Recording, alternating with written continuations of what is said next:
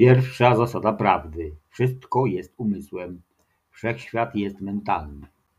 Druga zasada prawdy: wszechświat jest holograficzny i fraktalny. Trzecia zasada prawdy: materia nie istnieje, wszystko jest energią w stanie wibracji.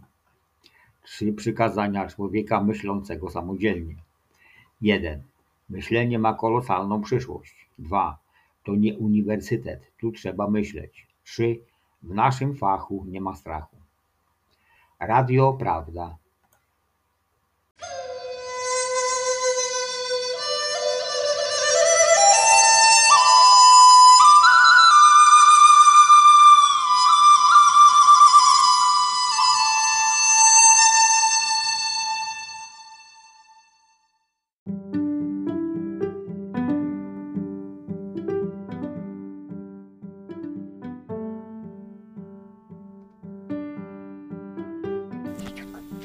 Polskie. Polskie. Polskie. Polskie. Polskie.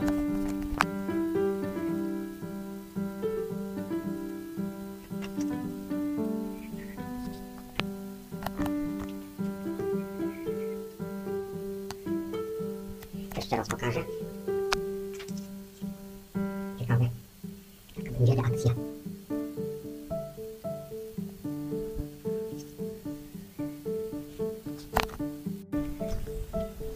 Dziękuję za przekonanie, że najlepszym mieczem w walce ze złem jest serce. Proponuję konkurs.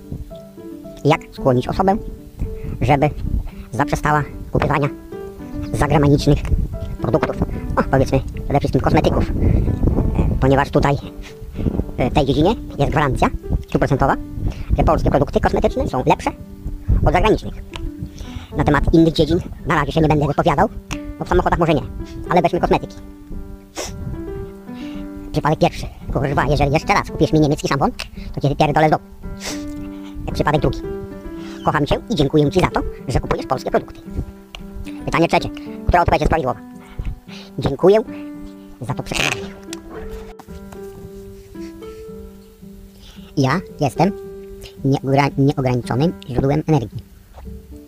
Ja jestem nieograniczonym źródłem miłości. Ja jestem nieograniczonym źródłem radości. Ja jestem nieograniczonym źródłem zdrowia. Ja jestem nieograniczonym źródłem pieniędzy. Ja jestem nieskończoną barierą ochronną, która odbija wszelkie złe energie, złe słowa, złe intencje, które są rzucane w moją stronę i odbijam je z podwójną siłą. Wszystko złe, które ktoś rzuca we mnie, odbijam z podwójną siłą i one do niego wracają. Ja jestem nieograniczonym źródłem pokoju. Ja jestem nieograniczonym źródłem dobra. Ja jestem nieograniczonym źródłem energii. Łamię wszystkie twierdzenia. Ja łamię wszystkie twierdzenia, które zostały wypowiedziane na temat czakr. I twierdzę, że czakry zostały stworzone po to przez diabłów, żeby wysysać energię z człowieka. A prawda jest taka, że przepływ energii nie jest z kosmosu do mnie, tylko przepływ energii jest ode mnie na zewnątrz. Ponieważ ja jestem nieskończonym źródłem energii. I wysyłam ją na zewnątrz. Ode mnie zależy, komu wysyłam energię. Mogę wysyłać wszystkim lub nikomu. Mogę też podjąć decyzję, komu konkretnie wysyłam moją energię. Mogę ją wysyłać strumieniem stałym lub strzałami energetycznymi. A to zależy tylko i wyłącznie od mojej decyzji. Ja jestem nieograniczonym źródłem energii. Dziękuję za przekonanie, że to, co rzucę przed siebie, to do mnie wróci. Dzisiaj rano zniszczyłem zagraniczne kosmetyki i powiesiłem na ścianie 100 zł na polskie kosmetyki. Reakcja tak zwanej koleżanki małżonki była wielce negatywna. Natomiast w takim razie stówę przekazałem synowi, ponieważ on zrozumiał intencje. Nie minęło parę godzin. Tą samą stówę syn mi wręcza i wysyła mnie do sklepu po lody. Robię to z największą przyjemnością. Syn wysyłał mnie po lody do sklepu, a ja zapieprzam na jednej nodze. W związku z tym dziękuję za moje przekonanie. Dziękuję za przekonanie, że moja definicja związku między towarem a pieniądzem jest prawdziwa. Związek między towarem a pieniądzem jest żaden. Moja definicja wygląda tak. Ja siedzę na swoim luksusowym fotelu. Z lewej strony mojej na górze jest sznurek, który biegnie od przodu do mnie, z lewej strony, za mną do tyłu. Natomiast z mojej prawej strony biegnie sznurek od tyłu do mnie, do przodu na prawo. Między sznurkami jest szyba szklana długości nieskończonej. Dzięki temu nie ma żadnego związku między oboma sznurkami. Każdy sznurek biegnie w swoją stronę. Nieskończenie. Lewy sznurek biegnie od przodu do tyłu, a prawy sznurek biegnie od tyłu do przodu. Ja, siedząc między sznurkami, wytwarzam swoje towary, swoje usługi lub to, co potrafię robić najlepiej. Jestem perfekcyjnym wykonawcą. Nikt inny nie potrafi tego zrobić lepiej ode mnie. Jestem perfekcyjnym mistrzem i za każdym razem, kiedy skończę swój produkt, wkładam go do lewego wózka. Wózek zabiera mój produkt i jedzie w świat do tyłu. Jak skończyłem pierwszy produkt, zaczynam drugi produkt, ale zanim skończę drugi produkt, biorę swoje pieniądze, wkładam do prawego wózka i wózek zabiera moje pieniądze w świat drugi, do przodu. Każdego dnia mogę wkładać do lewego wózka tyle produktów, ile mam gotowych. Każdego dnia mogę wkładać do prawego wózka tyle pieniędzy, ile mam na zbyciu. To znaczy wszystkie. Od czasu do czasu, jeżeli przypomni mi się, że czegoś potrzebuję, zamiast produktu do lewego wózka wkładam kartkę z zamówieniem, co potrzebuję. Każdego dnia mogę wkładać dowolną ilość produktów. Każdego dnia mogę składać dowolną ilość zamówień. Przy czym założyłem sobie, że nie zamawiam tego, co jest mi niepotrzebne. Nie lubię gromadzić. Zamawiam to, co jest mi potrzebne. Natomiast wytwarzanie moich produktów uważam za niezwykłą przyjemność i wytwarzam je w nieskończoność. Nieskończoność. Dzięki temu nieskończona ilość produktów wychodzi ode mnie z lewej strony, nieskończona ilość produktów przychodzi do mnie, moich zamówień zrealizowanych oraz nieskończona ilość pieniędzy w prawych wózkach wypływa ode mnie w świat i nieskończona ilość w prawych wózkach pieniędzy przyjeżdża do mnie od tyłu z prawej strony. W związku z tym oba strumienie są nieskończone i nieograniczone, ponieważ nie ma żadnych ograniczeń, ile produktów wyślę w świat i nie ma żadnych ograniczeń, ile pieniędzy do ludzi wyślę do przodu. Maszyna działa perfekcyjnie, nieskończenie, z maksymalną wydajnością. Dziękuję za moje przekonanie.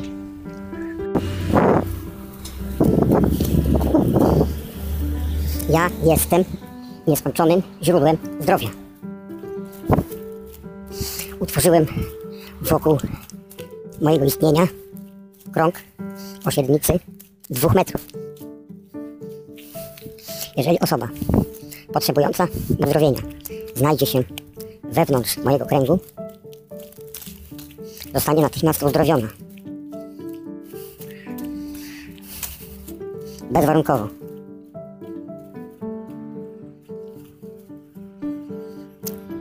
Ale ja chciałbym o tym wiedzieć. To znaczy zrobić to świadomie. Chcę wiedzieć, kogo uzdrawiam bezwarunkowo. Jeżeli ktoś nie jest świadomy, że jest w moim kręgu i że może być uzdrowiony, ponieważ do uzdrowienia potrzebna jest podświadomość. Podświadomość musi uwierzyć, że zostałeś uzdrowiony. Dlatego ja w takim wypadku, to znaczy w wypadku, gdy osoba jest nieświadoma, moja podświadomość komunikuje się z podświadomością osoby I następuje uzdrowienie. Kwestia przyjęcia do wiadomości, przyjęcia do świadomości osoby, że jest zdrowa, zależy od komunikacji wzajemnej między podświadomością a świadomością danej osoby.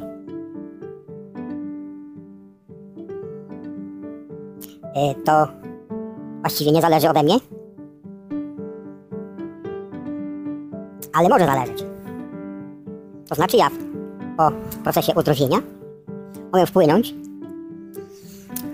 na podświadomość osoby, aby podświadomość poinformowała świadomość danej osoby, że jest zdrowa. Dziękuję za to przekonanie. Dziękuję za przekonanie, że powinienem zwiększyć pojemność i wydajność mojego warsztatu pracy. Ponieważ stwierdziłem, że warsztat pracy, czyli sprzęt, możliwości oprogramowania są dla mnie zbyt małe jak na moje wymagania. Dlatego dzisiaj zaplanowałem sobie wycieczkę do sklepu Media Expert celu przyjrzenia się i pomacania pewnych rzeczy, które będą mnie interesowały w najbliższym czasie. Czy powinienem zwiększyć pojemność dysków w komputerze stacjonarnym, pomyśleć raczej o kupieniu mocnego laptopa, czy rozszerzeniu warsztatu w inny sposób. Ponieważ sama możliwość kupienia dowolnego sprzętu na Allegro nie jest w 100%, że tak powiem, pożądana, bo chciałbym niektóre rzeczy zobaczyć na oczy i pomacać. Dlatego dzisiaj wybieram się do takowego sklepu w celu naocznego stwierdzenia, co by mi pasowało lub co by było mi bardziej potrzebne. Ponieważ chciałbym zwiększyć zakres moich filmów, albowiem mam w planie założenie szkoły prawa naturalnego, przy czym najpierw sam muszę zgłębić temat, a żeby to zrobić, sam będę musiał mieć duży magazyn do zapisywania moich wniosków. Tym bardziej magazyn musi być duży, jeżeli mam zamiar opublikować swoje wnioski, no i zapisać na filmach. Dlatego właśnie wybieram się dziś do sklepu Media Expert. Dziękuję za to przekonanie. Jestem pełen podziwu dla pseudosportowców. Przed chwilą minęło mnie 2 sportowców na rowerze. Ledwo kręcił pedałami, ale w głębie trzymał papierosa i ciągnął jak smok.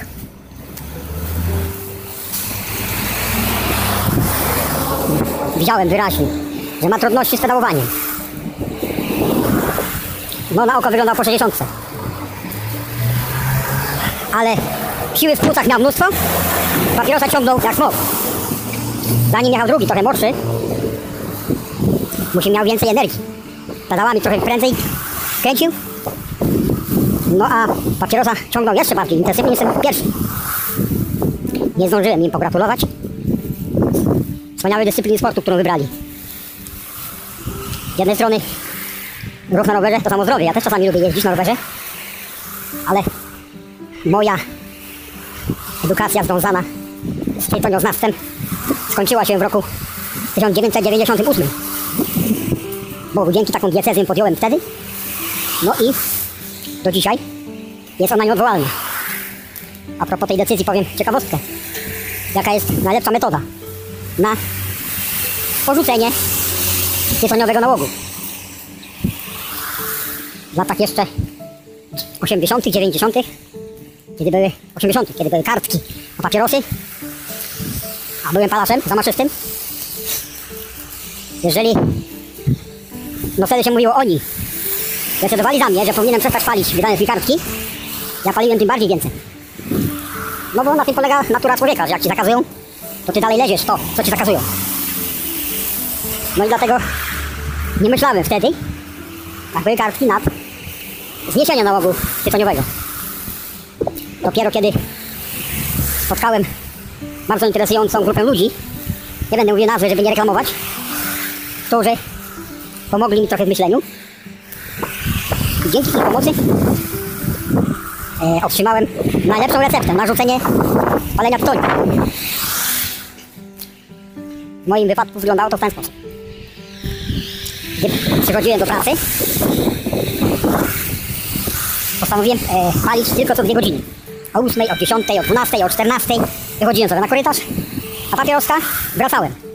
No ale w głębi myśli marzyłem o tym, żeby wreszcie przestać. No i któregoś pięknego dnia zadałem sobie najbardziej idiotyczne pytanie. Dominiak, odpowiedz sobie na pytanie, czy ty palisz papierosy, czy nie?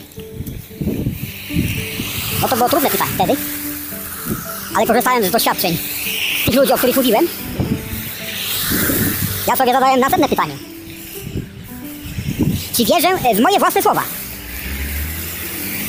Chodzi o to, że jeżeli ja powiem sobie, że nie palę, to czy uwierzę w moje słowa? No i na tym polega sekret rozwiązania. Powiedziałem sobie, od tej chwili nie palę i wierzę w to, co mówię. Dało mi się, do dzisiaj jestem wolny od tego paskudstwa. Dziękuję za przekonanie, że decyzja o rzuceniu palenia zależy tylko i wyłącznie ode mnie, a nie od warunków zewnętrznych, jak większość ludzi sądzi.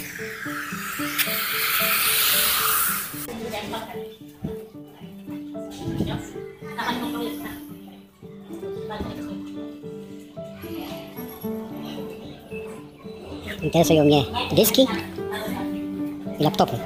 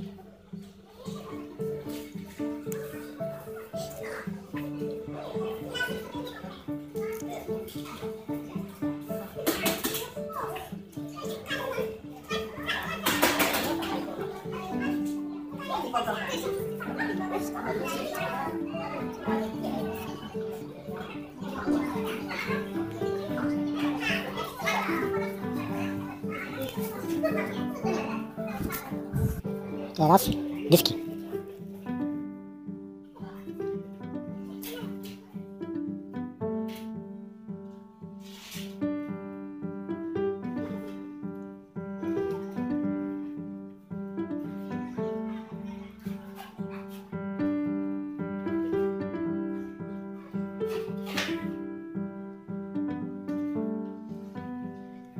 Dysk 500 GB zewnętrzny, 200 zł. Ale SSD to jest drogi.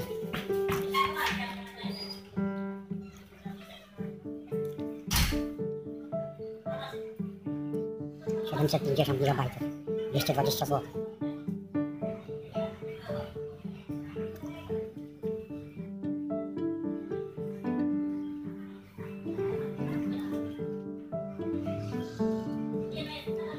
To jest pojemność 1 terabajt. 250 zł.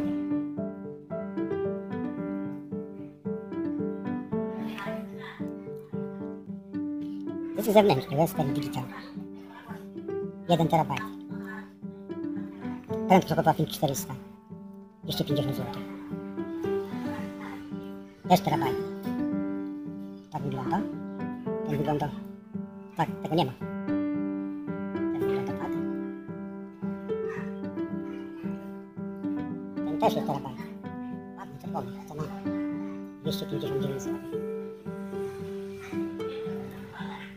Też 1 terabajt. 270 zł. Seagate. Ten jest też Seagate. Western Digital tego nie ma.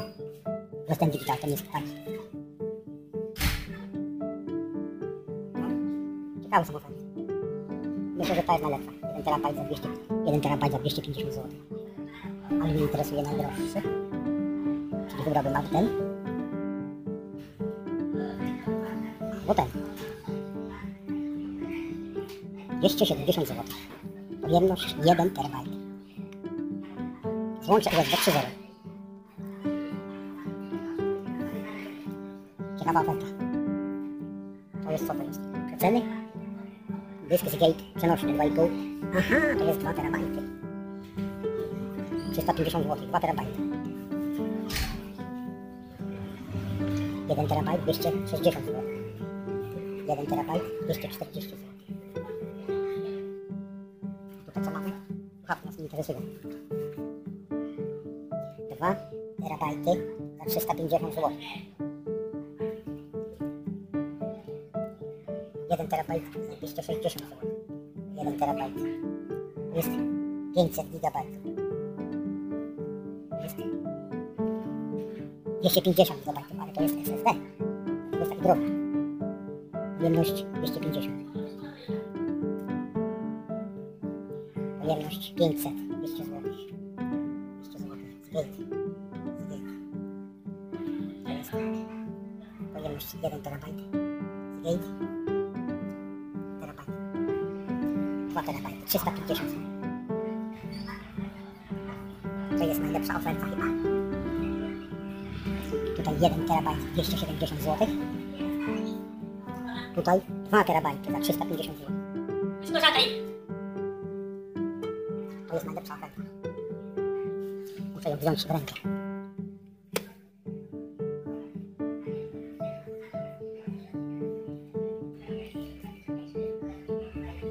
Windowsa dla Maca, wszystko jedno. 2 terabajty. Backup plus SIM. Portable. Podoba mi się to. Jeszcze nie kupuję. Ja przyszedłem tylko zobaczyć. Decyzję podejmę w domu. Ale to jest najlepsza oferta.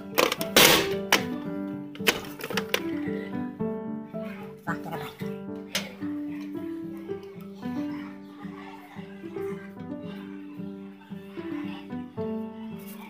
To jest tylko pudełko, bo jest miękkie. W środku nie ma dysku, to jest tylko pudełko.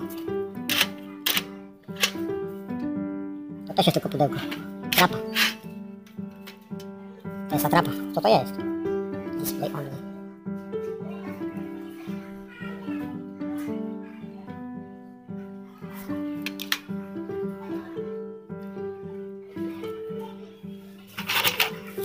No to jest ciężkie, to wygląda na to, że tu jest dysk.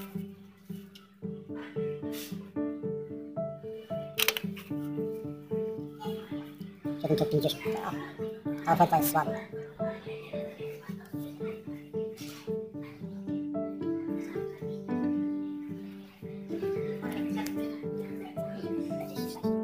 Kamery.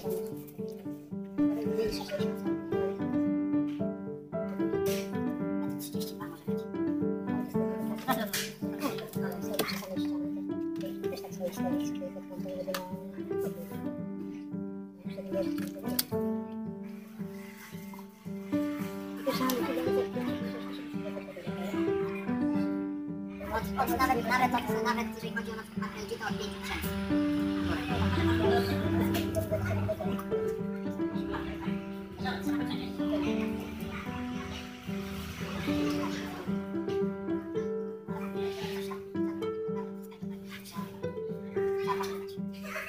Z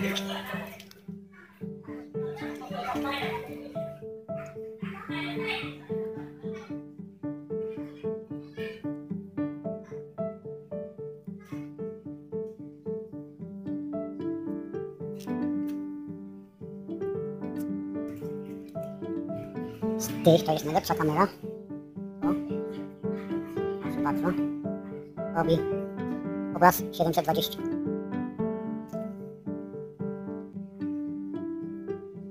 Z mikrofonem. Logitech. Cena to jest ta. 140 zł. Najlepsza z tych kamer. A też robi obraz 720. Tutaj nie wiem. Tutaj też jest 720. Cena jest 80 zł. Tu też jest 720. 70 zł. A nie, obraz audio, to się nie liczy.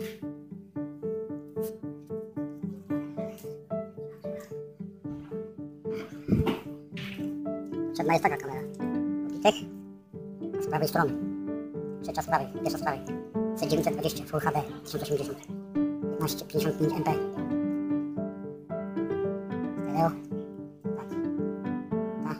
Z prawej strony.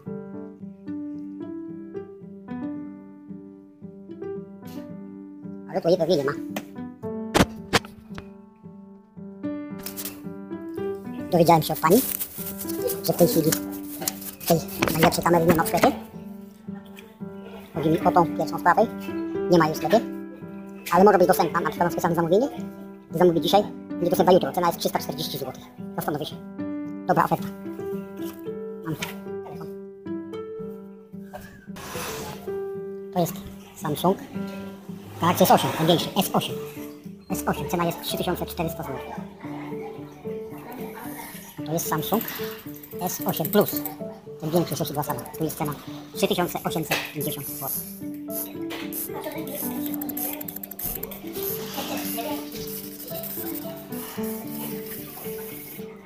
Tak.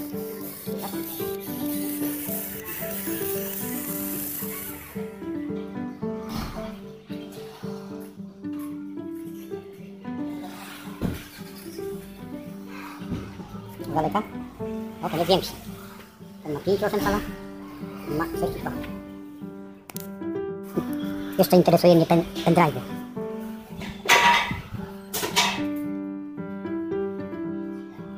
Dwa gigabajty. 32, 16, 32 gigabajty. Nie ma większych.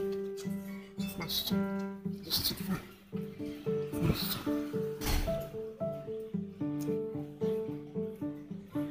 O, jest. 54 gigabajty. Też jest 64. Jest 128 GB. 230 zł.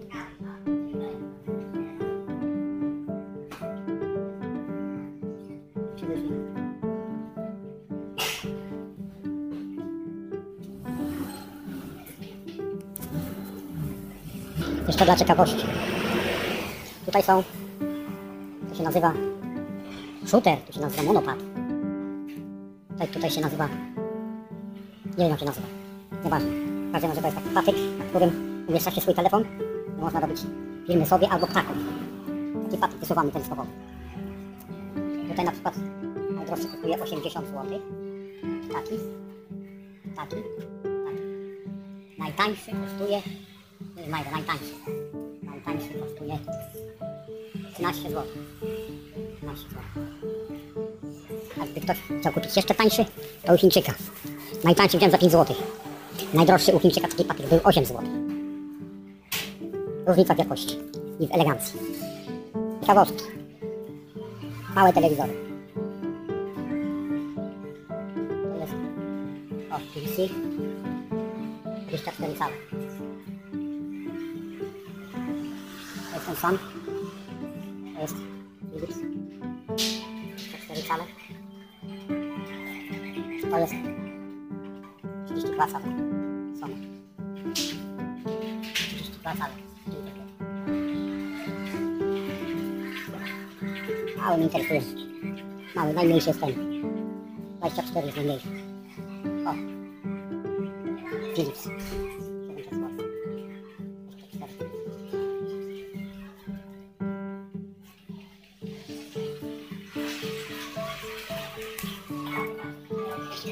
24.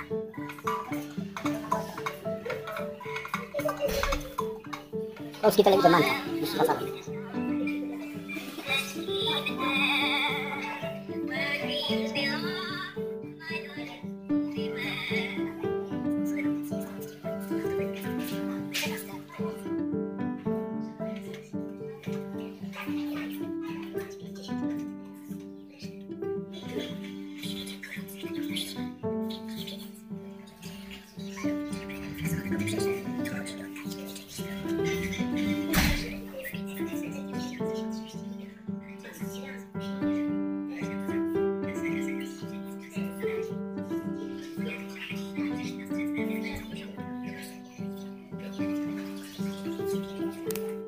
Największe telewizory. 65 cali. 4K.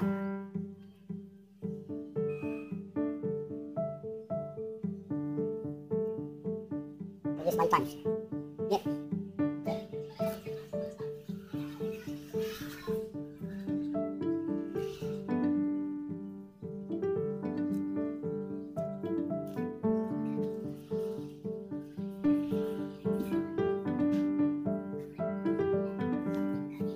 To jest najdroższy.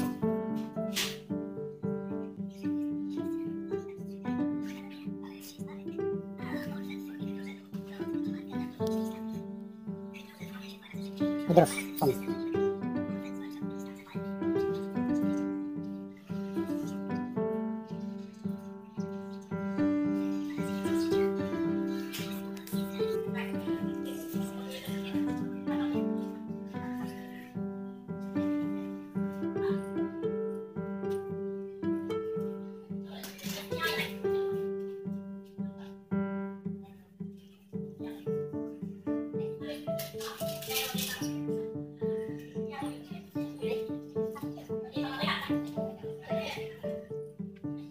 Jest 24 cali.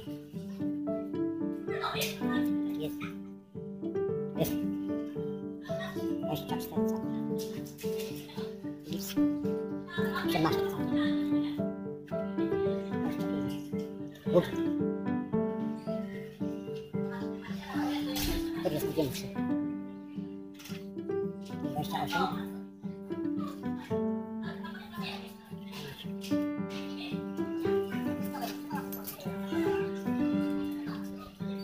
Tam jest największy.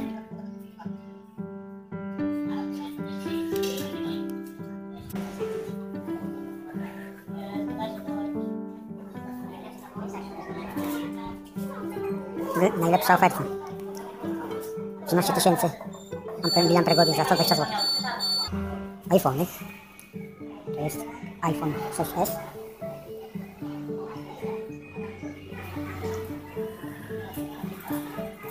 To jest iPhone 5s.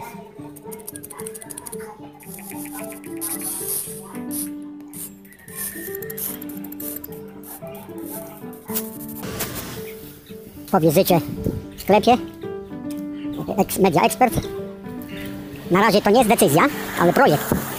Wydaje mi się, że najbardziej optymalnym rozwiązaniem będzie kupienie laptopa z dyskiem 1 TB. Albowiem tam jest gotowy system Windows, no i czysty dysk 1 TB.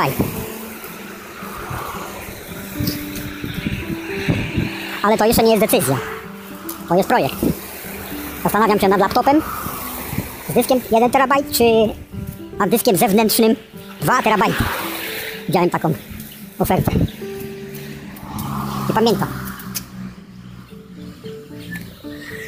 Nie pamiętam, ale chyba nie było tam dysków wewnętrznych. Muszę poszukać dysków wewnętrznych o pojemności 1 TB. Chyba na Allegro.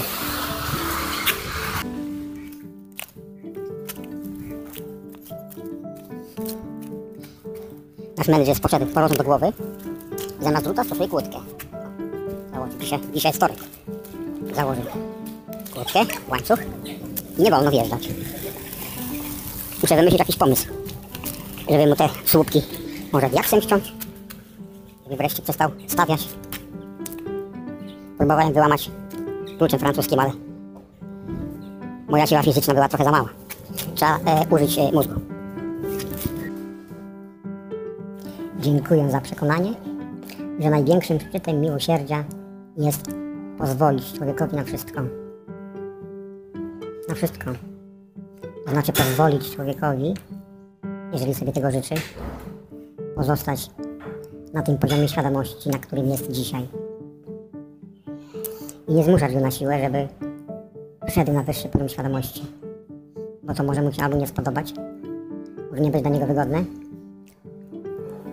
albo może po prostu jego podświadomość bać się wyższych świadomości. Z takich czy innych względów. Może jest leniwy, może jest w ogóle niemyślący, może ma jakieś dziwne plany w życiu. Także jeżeli kogoś na siłę skłonić do tego, żeby wszedł na wyższy poziom świadomości, żeby po prostu, żeby wiedział, żeby dowiedział się kilku rzeczy, o których do tej pory nie miał pojęcia, może to dla niego nie być dobre. I dlatego zaleca się, żeby człowiek sam szukał prawdy, sam uświadomił sobie, że czegoś mu brakuje, a z drugiej strony to każdy człowiek ma obowiązek szukać praw, które mu sprzyjają i unikać kłamstw, które mu przeszkadzają. Jeżeli on jeszcze nie jest tego świadomy, to należy mu pozwolić zostać tam, gdzie jest. Może jego komfort psychiczny jest wystarczający i naprawdę nie potrzebuje. Gdyby potrzebował, sam by się obudził. Dlatego nie wolno na siłę człowieka zmuszać do zdobywania wiedzy. Sam powinien to zrobić. Dziękuję za to przekonanie.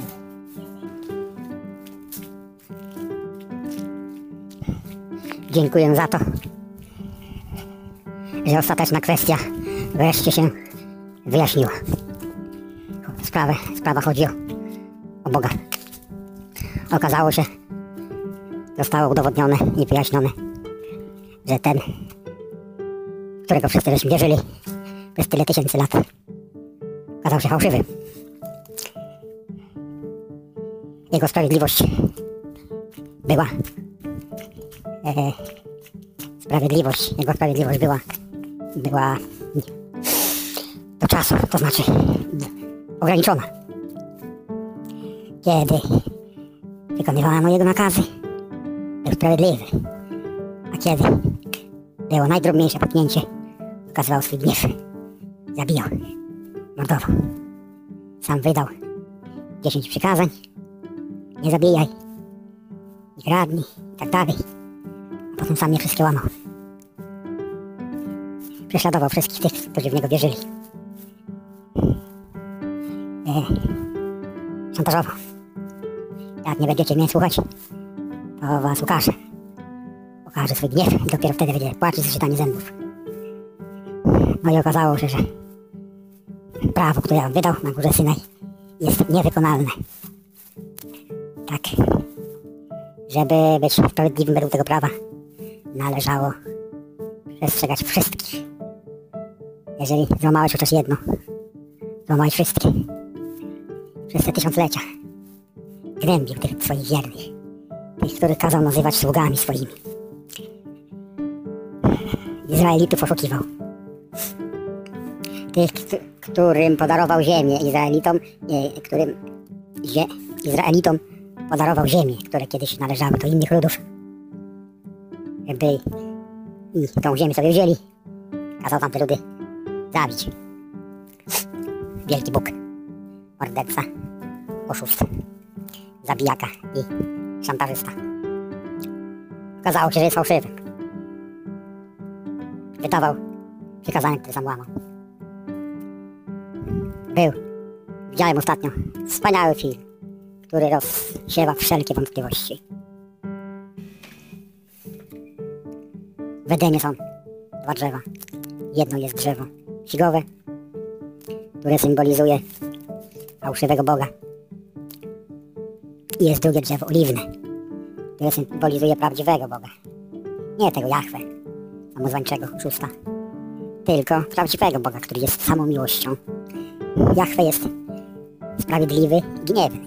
Jego sprawiedliwość jest ograniczona, natomiast jego gniew jest właściwie wieczny. Zawsze się gniewa na wszystkich, na wszystko. Prawdziwy Bóg jest nieskończoną miłością. Odkrycie tej prawdy jest najważniejszą. To nie jest rzecz, to nie jest zjawisko, to jest najważniejsza prawda.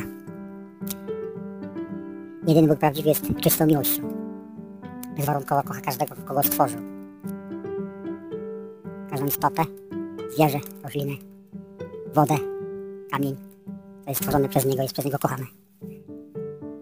Nieskończoną miłością.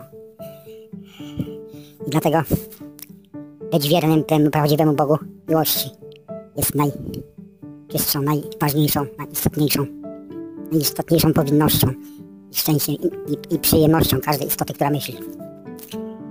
Teraz już nie będziemy unikali zła, obawiając się kary, tylko po prostu będziemy postępowali z miłością, kochając bliźniego i nie będziemy unikali popełniania grzechu z obawy przed karą, tylko będziemy spontanicznie kochali bliźniego. Ponieważ kochasz bliźniego, nie robisz mu żadnej krzywdy. Ponieważ kochasz bliźniego, nie okradasz go. On ciebie też nie okrada. Ponieważ kochasz bliźniego, chcesz być dla niego miły i szczery. I robisz wszystko, żeby on był zadowolony. A on robi tak samo. Dlatego ostatnie kilka dni, mimo że już od pewnego czasu podejrzewałem, że coś z tym Bogiem nie jest tak jak trzeba, okazało się, że miałem rację. Moje odkrycie dostało swoje dowody. Teraz już nie mam żadnej wątpliwości. Nie jestem tamtemu samozwańczemu, oszukańczemu Bogu nic winien. Nie jestem mu nic winien. Nie potrzebam się do żadnej niesubordynacji względem Niego, ponieważ jest oszustem. Natomiast tu jest się szczęśliwy i zobowiązany względem prawdziwego Boga, który jest 100% miłością. Który da wszystko. Pod warunkiem, że też kochasz. Tak samo jak On. To wszystko, co miałem do powiedzenia na dzisiaj. Dziękuję za przekonanie, że skoro szczytem miłosierdzia jest pozwolić człowiekowi na wszystko, to znaczy, że największym błędem, największym grzechem miłości jest zabranianie. Nie można zabronić człowiekowi czegokolwiek. Nie można mu zabronić, żeby samochodem wjechał tam, gdzie chce. Skoro stwierdził, że może wjechać, to nikomu nie zrobi krzywdy, to wjeżdża. Nie może być sytuacji, że jakikolwiek diabeł zakaże mu zrobienia tego, co kierowca uważa za stosowne. I nikomu nie zrobi krzywdy.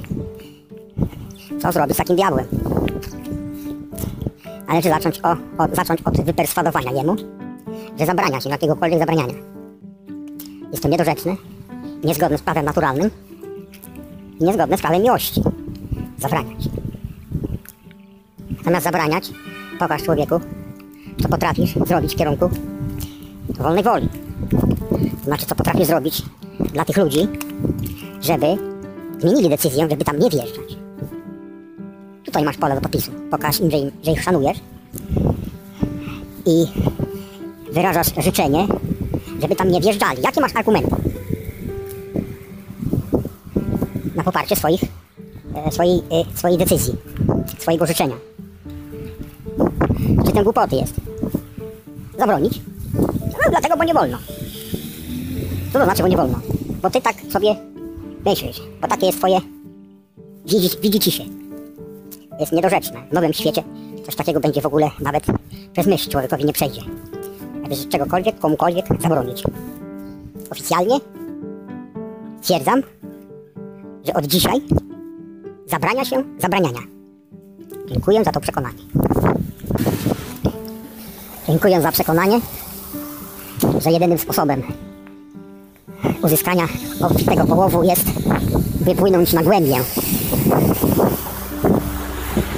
Jak chodzisz w wodzie po kostki, czy w jeziorze, czy w rzece, czy na wybrzeżu morskim i szukasz jakiegoś połowu, możesz znaleźć muszelkę albo 2 muszelki.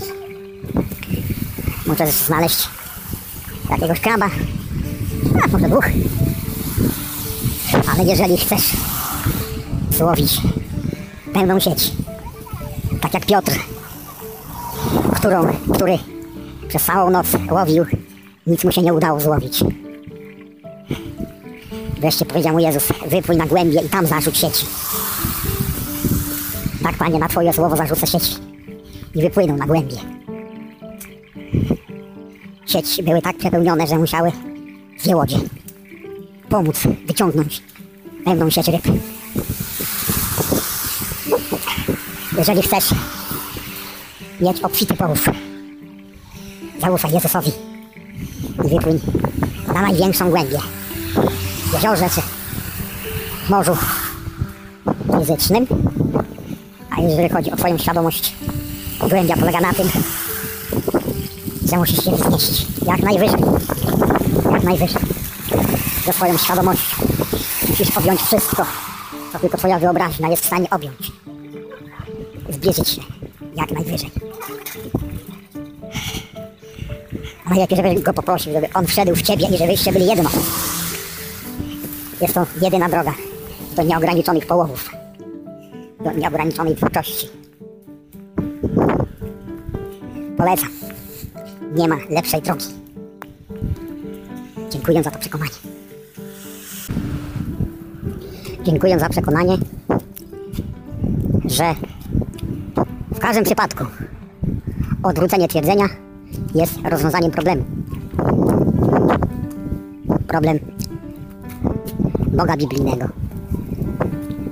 Ta Biblia to było więzienie wszystkich, mnie również. Wszyscy, którzy wierzyli w tak zwaną Biblię. Słowa tak zwanego Boga mieli zawsze problemy. A tak źle, a tak niedobry, a co on powie?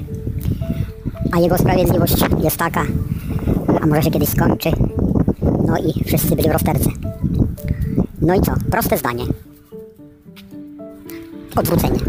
Okazało się, że ten tak zwany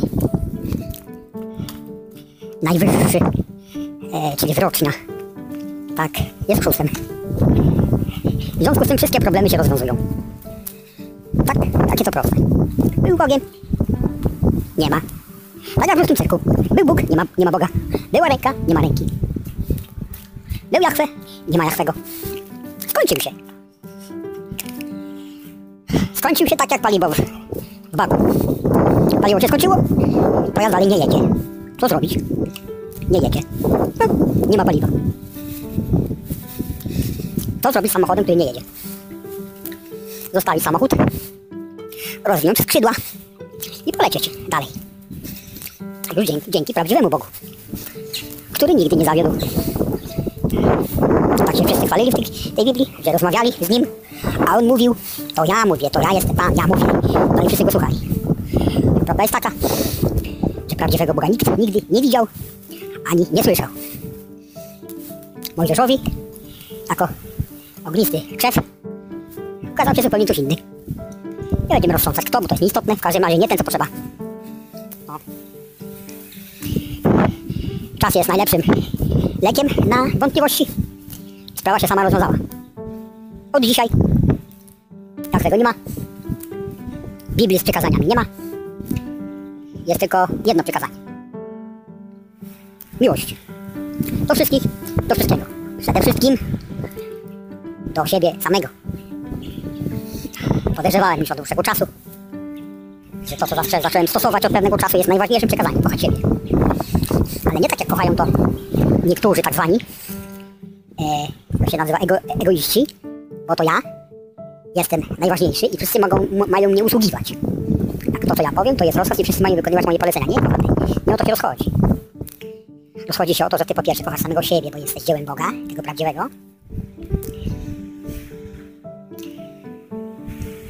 po to, żeby rozszerzać miłość na zewnątrz. Kochać każdego ludzia, każdego zwierzaka, każdą roślinę. Ponieważ wszyscy razem jesteśmy jednością. Gdyby Ciebie nie było, mnie by nie było. Gdyby nie było mnie, to mnie nie byłoby Ciebie. Wszyscy jesteśmy jednością, wszyscy jesteśmy każdy z nas jest niezbędną układanką tej wielkiej, jednej całości, którą jest globalna świadomość.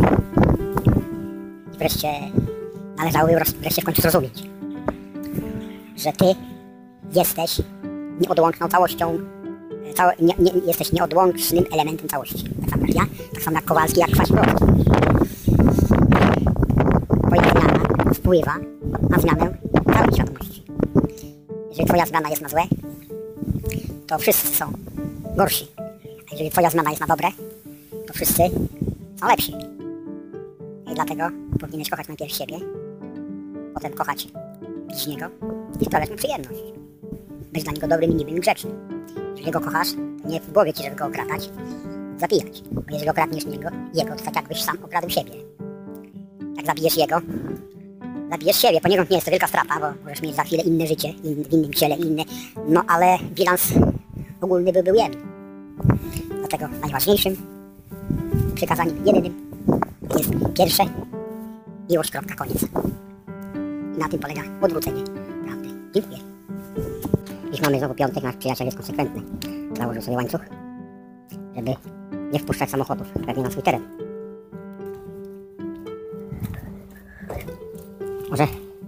Może to jest prezes spółdzielni. A może by tam sprawdzić, jakie ma uprawnienia, żeby tam pokazał, jakie ma intencje i uargumentował. Fajnie by było. Może się pofabrykuje dzisiaj zapytać, czy to przypadkiem nie on. Ciekawy jestem. Może ktoś inny. Pan prezes powinien wiedzieć. Dziękuję za przekonanie, że od momentu, w którym wlazłem na drzewo oliwne, jest mi dobrze i coraz lepiej. Nigdy nie mam zamiaru z niego złazić. Wczoraj też widziałem kilka filmów na temat drzewa figowego i drzewa oliwnego. Przykro mi patrzeć na bliskie osoby, które siedzą jeszcze na drzewie figowym. Wydaje im się, że siedzą po dobrej stronie drzewa figowego i nie tolerują zupełnie mojego zachowania. Ponieważ ja jestem na drzewie oliwnym, żeby uniknąć jakichkolwiek kłótni. To znaczy już się zaczęła, przerwałem ją. Szedłem sobie posiedzieć koło drzewa oliwnego. Poszedłem sobie do parku popatrzeć na przyrodę, na drzewa, trawę, rzekę, słońce i chmury. Żeby powrócić do stanu radości, który miałem od samego rana. Dzięki kąpieli. W pełnym strumieniu wody. Cieszę się, że mogę obcować z przyrodą. Bez towarzystwa. Bez pośredników. Najbardziej lubię swoje własne towarzystwo. Czuję się spokojny, pewny, zrelaksowany. Taki stan powinien trwać jak najdłużej. Cieszę się, że mogę bezpośrednio moimi oczami patrzeć na piękną rzekę.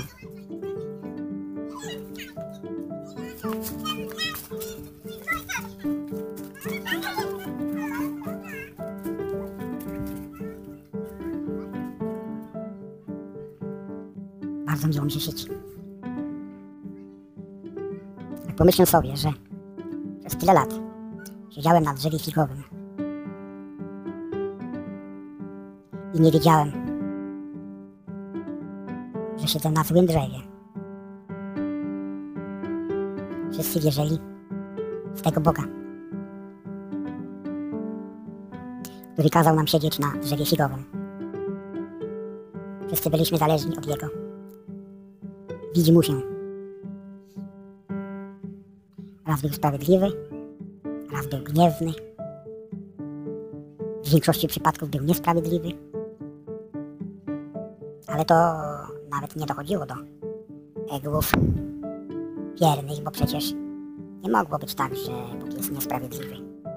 Przecież On jest Stwórcą, On rządzi wszystkim, On nad wszystkim panuje. Nie może być tak, że jest niesprawiedliwy. Jego sprawiedliwość była wyroczną, a Jego gniew był sprawą naturalną. Jeżeli zgrzeszyłeś, zasłużyłeś na Jego gniew. I tak się człowiek motał przez całe życie. Od Dannasza do Kajfasza.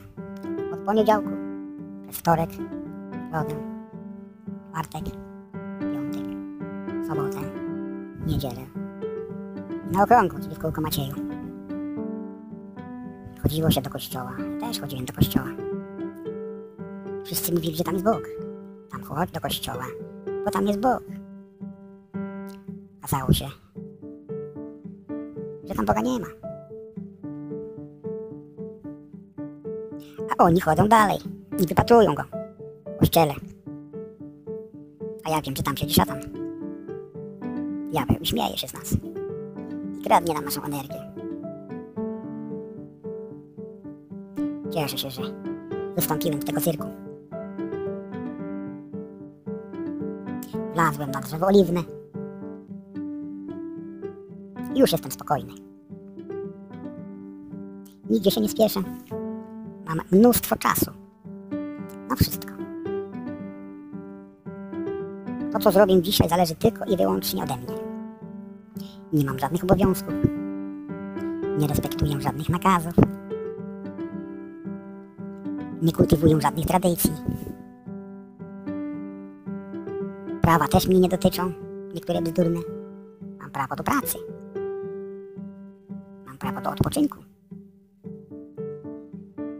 W dzień powinienem pracować.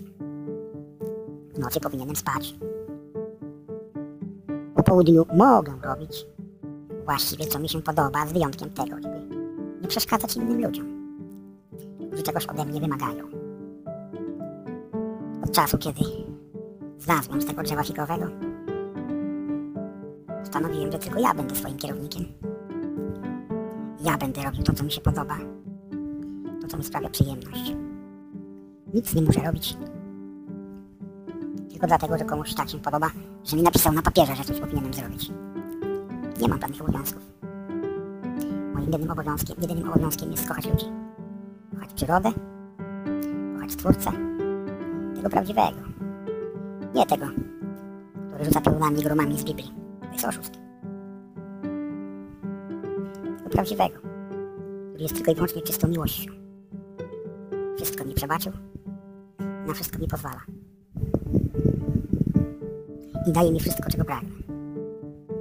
A moją powściągliwością jest to, żebym nie pragnął tego, czego nie potrzebuję.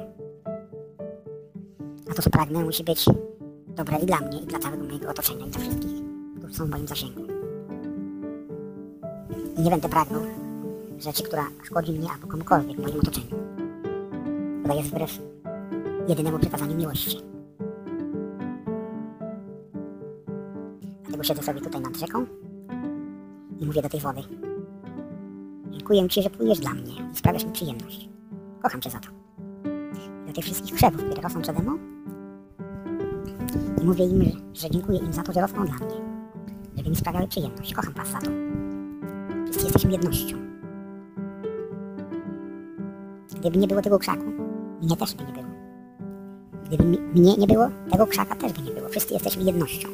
Każdy z nas jest niepowtarzalnym elementem całej układanki, którą jest wszechświat.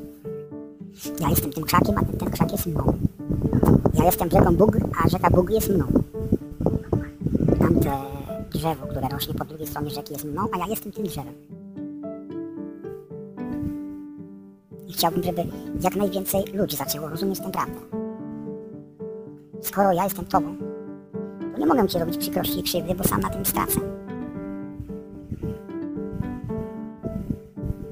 Dlatego lepiej jest siedzieć tutaj koło przyrody i patrzeć na to, jak to wszystko żyje, niż tam w tak zwanym mieszkaniu, którzy są wszyscy oprócz mojego syna, którzy są mi wrogami. Dlatego, że myślę inaczej niż oni. Oni jeszcze siedzą na tym drzewie figowym. i wydaje im się, że siedzą po prawidłowej stronie. A z tej perspektywy dalekiej, ponieważ ja siedzę zupełnie na innym drzewie, widzę trochę więcej, ale nie będę ich oceniał. Nie chcę ich oceniać. Bo gdybym oceniał, to bym na siebie nakładał obciążenie, a tego nie chcę. Jestem wolny. Nie mam żadnych obowiązków. Nie mam żadnych ciążeń w postaci winy, czyjejkolwiek winy, czy mojej winy. Nie mam żadnych obciążeń i nie mam zamiaru nabierać nowych obciążeń w postaci oceniania kogokolwiek. Nawet siedząc na drzewie oliwnym, jeszcze robiłem błędy. Chciałem nie to, że siłą, ale intensywnie, zwracając uwagę, raz trochę głośniej, raz trochę ciszej, skłaniać niektórych ludzi, żeby zaczęli myśleć w inny sposób, żeby przeszli na moją stronę. Ale doszedłem do wniosku, że nie powinienem tego robić, nie mam takiego prawa, ponieważ pozwalam im zostać na tym drzewie, na którym chcą siedzieć. Przyjdzie w końcu na nich czas, że zrozumieją, że siedzą na złym drzewie. Nadzieja jest taka, że nigdy nie będzie za późno. Mogą w każdej chwili zleść z tamtego drzewa i wleść na to samo drzewo, na którym ja siedzę. Drzewo oliwne, które symbolizuje prawdziwego Stwórcę, prawdziwego Boga, który jest miłością. Kiedyś sobie zadałem takie pytanie.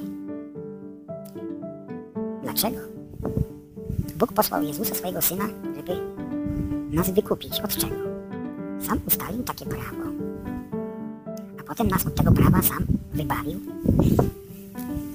Nie potrafiłem tego zrozumieć. Jak to możliwe, że ustalił takie prawa, a potem nas od nich wykupił? Czyżby się pomylił? To było niemożliwe, on jest jeden.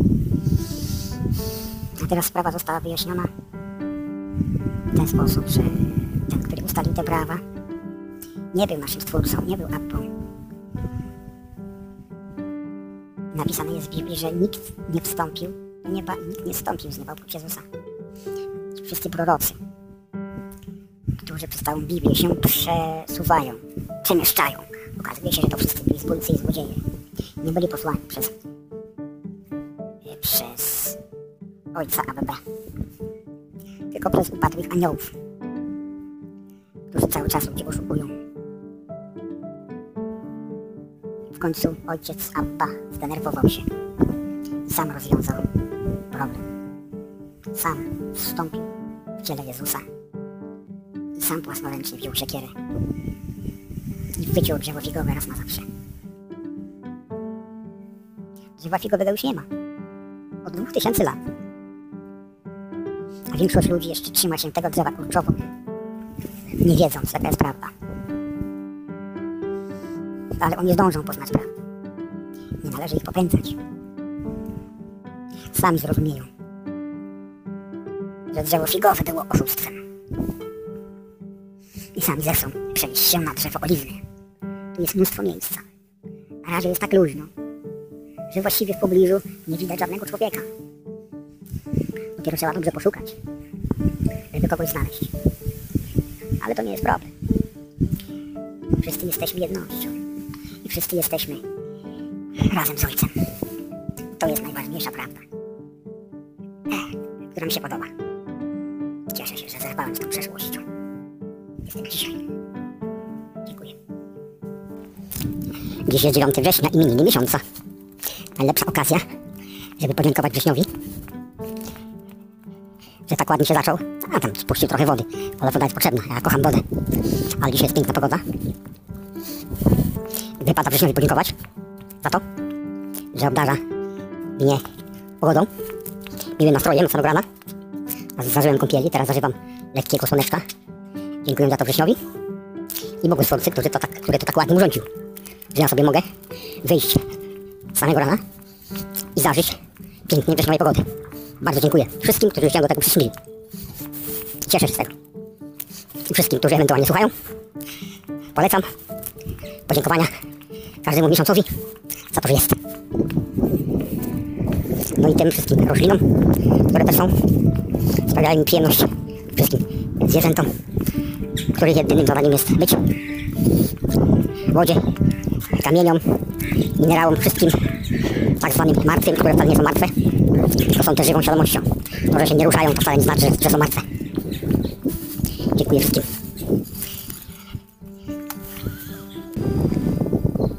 Dziękuję za przekonanie, że zgodnie z jednym z praw naturalnych, tak jak na górze, tak też jest na dole. Jeżeli niedawno stwierdziliśmy, że najwyższy Jahwe był oszustem, że cała prawda legła w gruzach, ta prawda, którą znaliśmy, legła w gruzach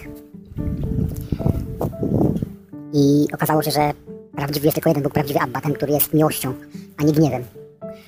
To tak samo, skoro na górze było oszustwo, na samym górze było oszustwo, to nic nie stoi na przeszkodzie, żeby na wszystkich poziomach też były oszustwa. Konkretnie mówię o tak zwanej władzy.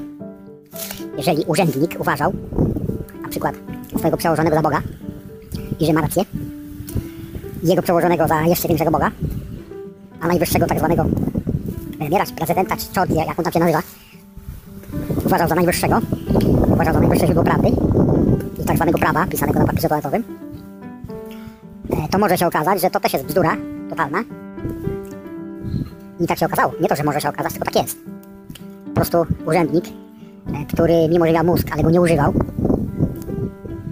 i zajmował się wykonywaniem prawa w ten sposób, że pochylał oko i czytał to, co jest napisane na papierze i to wykonywał. No i w związku z tym, ponieważ to wszystko okazało się kłamstwem, oszustwem, dobrze byłoby, żeby każdy urzędnik zaczął myśleć. Należałoby mu przedstawić tą prawdę, że Bóg Najwyższy okazał się oszustem. Dlatego pan prezydent tak samo jest oszustem. Tak zwany państwo jest oszustem i złodziejem, okrada swoich rodaków. I lekarz nie leczy, tylko śmierca.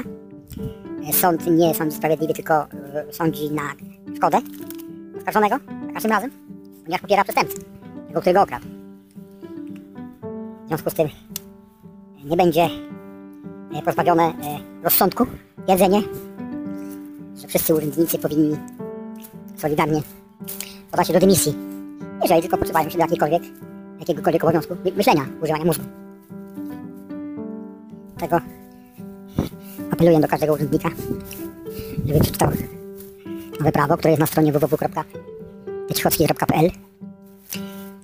Zastanowił się nad prawem naturalnym, to znaczy nie pisanym na papierze, tylko tym prawem, które wynika z jego własnego serca.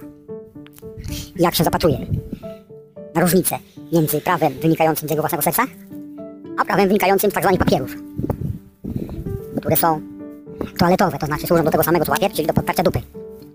Za pomocą których tych papierów tak zwany urzędnik sumiennie prześladował swojego rodaka. Niech wreszcie zacznie myśleć i traktować swojego rodaka tak jak swojego rodaka, a nie tak jak niewolnika. Słowo niewolnik jest tutaj jak najbardziej na miejscu. Niech ktoś sobie nie pomyśli, że niewolnictwo było w XIX wieku. Teraz nie ma. Odwrotnie. Wtedy nie było niewolnictwa, a teraz jest. Ponieważ wtedy niewolnik mógł liczyć na to, że dostanie od pana mieszkanie, ubranie i wyżywienie za swoją pracę. A teraz niewolnik pracuje dla państwa i jeszcze oprócz tego musi sobie sam kupić mieszkanie, sam kupić jedzenie i sam kupić ubranie. Oczywiście tego dostanie, bo większość oddaje tak zwanemu państwu. Żeśmy stwierdzili, że co najmniej 2 razy tyle dostanie państwo niż pracownik. Dlatego wszystkich Polaków wzywamy do solidarnego przeciwstawienia się bandyckiej władzy napisanej na papierze, prawa napisanego na papierze, które służy do okradania rodaków. Dziękuję za to przekonanie. Dziękuję za przekonanie, że idąc dalej odkrytym najważniejszym oszustwem, możemy wyredukować kolejne oszustwa na niższych szczeblach. Dlaczego iluminaci są tacy silni? Ponieważ wiedzą, że nikt im nie zagraża. Nas faszerują kłamstwami, że przybędą obce cywilizacje, które nas uratują, a sami o tym wiedzą, to jest bzdura. Faszerują nas kłamstwami, że jest więcej cywilizacji złych niż dobrych, a sami wiedzą, że to jest kłamstwo.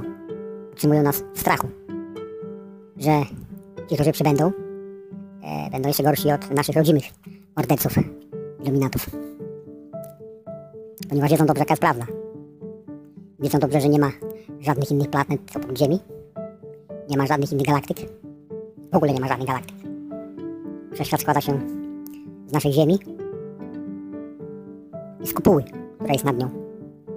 A nad kopułą i pod Ziemią oraz naokoło jest woda. I dlatego wszystkie loty kosmiczne są oszustwem. Wszelkie loty międzygalaktyczne, czyli tak zwane prace naukowe i wielkie odkrycia na temat grawitacji, zakrzywienia grawitacji, zakrzywienia czasoprzestrzeni, jest wielkim oszustwem, którego celem było wyprowadzenie ludzi z maliny, że tak wielki wszechświat jest tak bardzo skomplikowany, że nikt nie potrafi objąć całej wiedzy, ponieważ wiedza jest tak mądra i tak wielka i tak skomplikowana. Maszerują nas takimi głupstwami. Grawitacja również nie istnieje. Grawitacja opierała się na przyciąganiu między sobą dwóch wielkich ciał niebieskich. Na przykład grawitacja przyciągania Ziemi i tak zwanego wielkiego Słońca. To wypisywali różne bzdurne wzory na stały grawitacyjne, na siły grawitacyjne, a żeby plebs miał się czego uczyć na pamięć, żeby miał w podręcznikach zadania do obliczenia siły grawitacji dla zapełnienia czasu. Żeby sobie liczyli zadania i nie mieli czasu na myślenie samodzielne. Na tym polega cała nauka. Jest tak ogromna, tak obszerna, tak wielka. Tak wielkie jest to oszustwo i kłamstwo, żeby ludzie tracili mnóstwo czasu na studiowanie. Po wielkich uniwersytetach, po uczelniach. Studiowali, czytali książki, wyprowadzali wzory, żeby mieli zajęty czas na gówna, zamiast na myślenie samodzielne i studiowanie prawa naturalnego, które służy do budowy działania i tworzenia wszechświata. Wszechświata, tak jak już powiedziałem, który zamyka się między Ziemią a kopułą. No trochę jeszcze woda, nad kopułą jest woda, pod Ziemią jest woda. Także my jesteśmy wielką bańką powietrza, która jest zanurzona w wodzie. Co jest dalej? Ciekawe, czy oni wiedzą, co jest dalej. Na pewno wiedzą, że, jak już powiedziałem, żadnych planet, galaktyk na zewnątrz kopuły nie ma. Są przypadki, że rakiety, które były wystrzeliwane z Ziemi, leciały pionowo w górę i nagle bijały się w sklepienie niebieskie. Czyli całe oszustwo, całe kłamstwo zasadza się na tych biednych nauczycielach, którzy nabici w butelkę nie wiedzą, nie są świadomi i bzdur uczą nasze dzieci. I te kłamstwa są powtarzane przez pokolenia. Tylko po to, żebyśmy my ludzie nie znali prawdy. To znaczy, zamiast prawdy znamy coraz bardziej rozszerzone kłamstwo i oszustwo. W każdym kroku. Wszędzie jest oszustwo. W kołach, uczelniach, urzędach, sądach, górnikach, bankach, w kościele, w religiach. Religie są po to, żeby straszyć ludzi i żeby ich coraz bardziej oddalać od Boga, zamiast przybliżać. W kościołach jest szatan, a nie Bóg, którego też zresztą nie ma. Wiemy, który jest prawdziwy. Bóg. Jahwe. Największy oszust we wszechświecie. To było na tyle.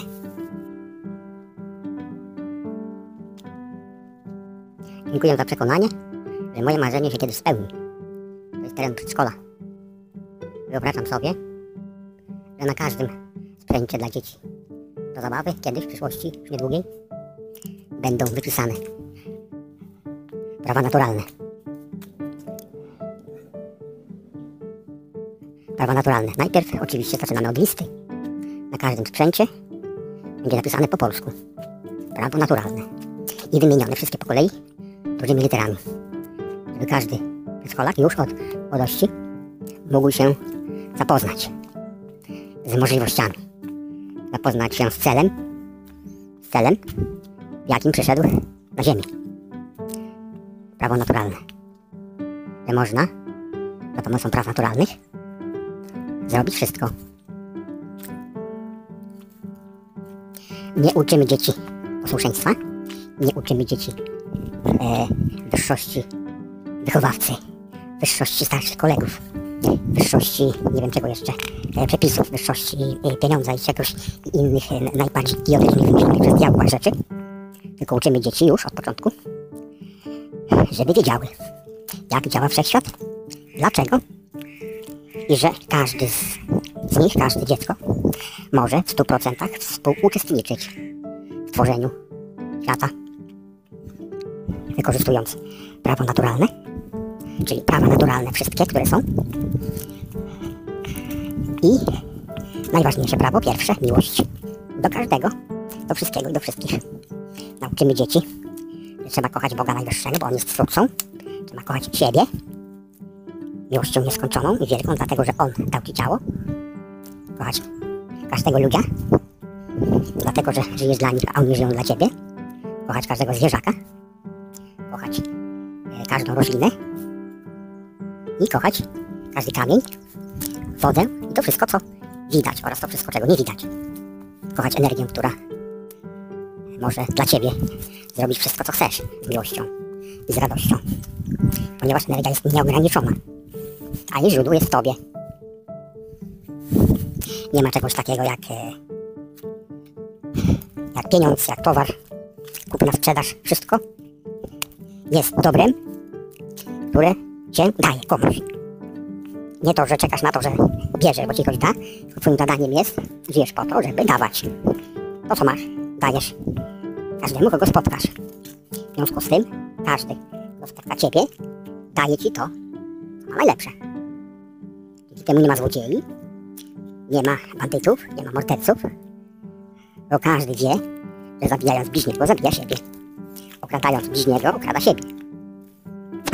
Tak? Nie ma już czegoś takiego jak pieniądz, nie ma czegoś takiego jak papier z umowami, ponieważ nie ma kłamstwa, nie ma oszustwa. Jeżeli coś powiesz, jest święte. Jeżeli Twój bliźni coś powie, jest święty. Nie ma czegoś takiego jak sąd, nie ma czegoś takiego jak sprawiedliwość. Co to jest sprawiedliwość? Sprawiedliwość to jest wina i kara. Ponieważ nie ma winy, nie ma kary, sędzia jest niepotrzebny. Nie ma czegoś takiego jak osądzanie. Każdy robi to, co uważa za stosowne, kierując się miłością do wszystkiego. Dlatego nie ma czegoś takiego jak wina, ponieważ nikt nie czyni zła, bo wszyscy czynią dobro. A jakby ktoś pomyślał, że to, co mówi, to są idiotyzmy, no to niech spróbuje sam przeprowadzić taki proces myślowy i w pewnym momencie niech sobie zada pytanie, w którym miejscu jest ja? Ja.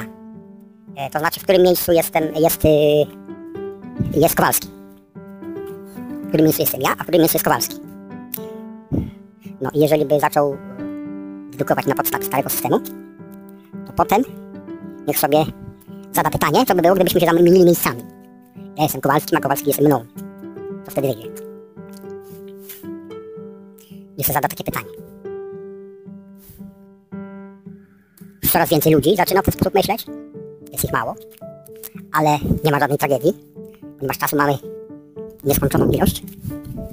Jeżeli krok po kroczku do naszego grona będzie przystępowało nawet jedna osoba dziennie, to znaczy w kierunku dobrym, jedna osoba dziennie przybywa do naszej zgrai, to wtedy możemy założyć, że nasz sukces jest pewny, ponieważ czas jest nieograniczony. Dziękuję za to przekonanie. Dziękuję za przekonanie, że już za kilka lat wszyscy myślący ludzie będą schizofrenikami, debilami oraz idiotami. Nie będą chcieli pracować, nie będą chcieli dostawać pieniędzy, nie będą chcieli oszukiwać, nie będą chcieli okradać bliźniego, przekręcą im się mózgi o 180 stopni i będą chcieli tylko dawać. Nie będą chcieli brać, to znaczy żądać, żeby ktokolwiek im coś dał, tylko sami będą dawali. Ja na przykład idę sobie po mieście, napotykam człowieka i pytam się: człowieku, nie zechciałbyś coś wziąć ode mnie za darmo? A on mówi: chętnie, pod warunkiem, że dam ci 2 razy tyle. Zgoda. Takie będą rozmowy między ludźmi. Na dzień dzisiejszy, jak wyglądają rozmowy Nie będę cytował, żeby nie używać brzydkich słów.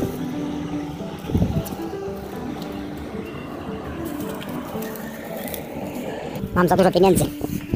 Nie wiesz przypadkiem, komu mógłbym odstąpić sporą sumę? Bo teraz jest takie zwyczaj. Każdy dostaje stałą wypłatę co miesiąc od państwa. Ogromną, okrągłą sumę. Wszyscy się prześcigają, kto prędzej wyda. Chodzi o to, że w koniec miesiąca nagroda jest dla tego, kto ma najmniejszy stan konta w banku. Jeszcze nikomu nie udało się wygrać z kontem zerowym. Dlatego wszystkie działania ludzi polegają na tym, by jak najwięcej wydać. Żeby wtrynić pieniądze komu tylko się da. Niektórzy wtryniają pieniądze za coś, za jakieś towary, które i tak wie, że może dostać za darmo. Nie, dałeś mi samochód i jestem gotów wtrynić ci 2 razy tyle, ile on jest warty. A i tak wszystkiego nie wyda. Nie wiem, co zrobić z tym smalem. Musisz mi pomóc i znaleźć kogoś, kto potrzebuje. Niestety nie znam takiego, kto potrzebuje pieniędzy. Każdy chce wydać. Nikt nie chce przyjąć. To w takim razie oddam na cele dla biednych. Jeśli idiotą przecież wiesz, że nie ma wydatków. No to nie wiem, co zrobić. To będę w takim razie zostawiał na skrzyżowaniu, na rondzie, na ulicy. Chciał sobie weźmie. No, chyba, że tak. Dobra, w porządku. Ja też tak zrobię. No to co, umawiamy się? Bierz walizkę. Ja biorę walizkę ze swoim szmalem, idziemy na rondo. Znajdziemy jakieś miejsce, żeby można było układać banknoty. Dobra, to po południu. Cześć.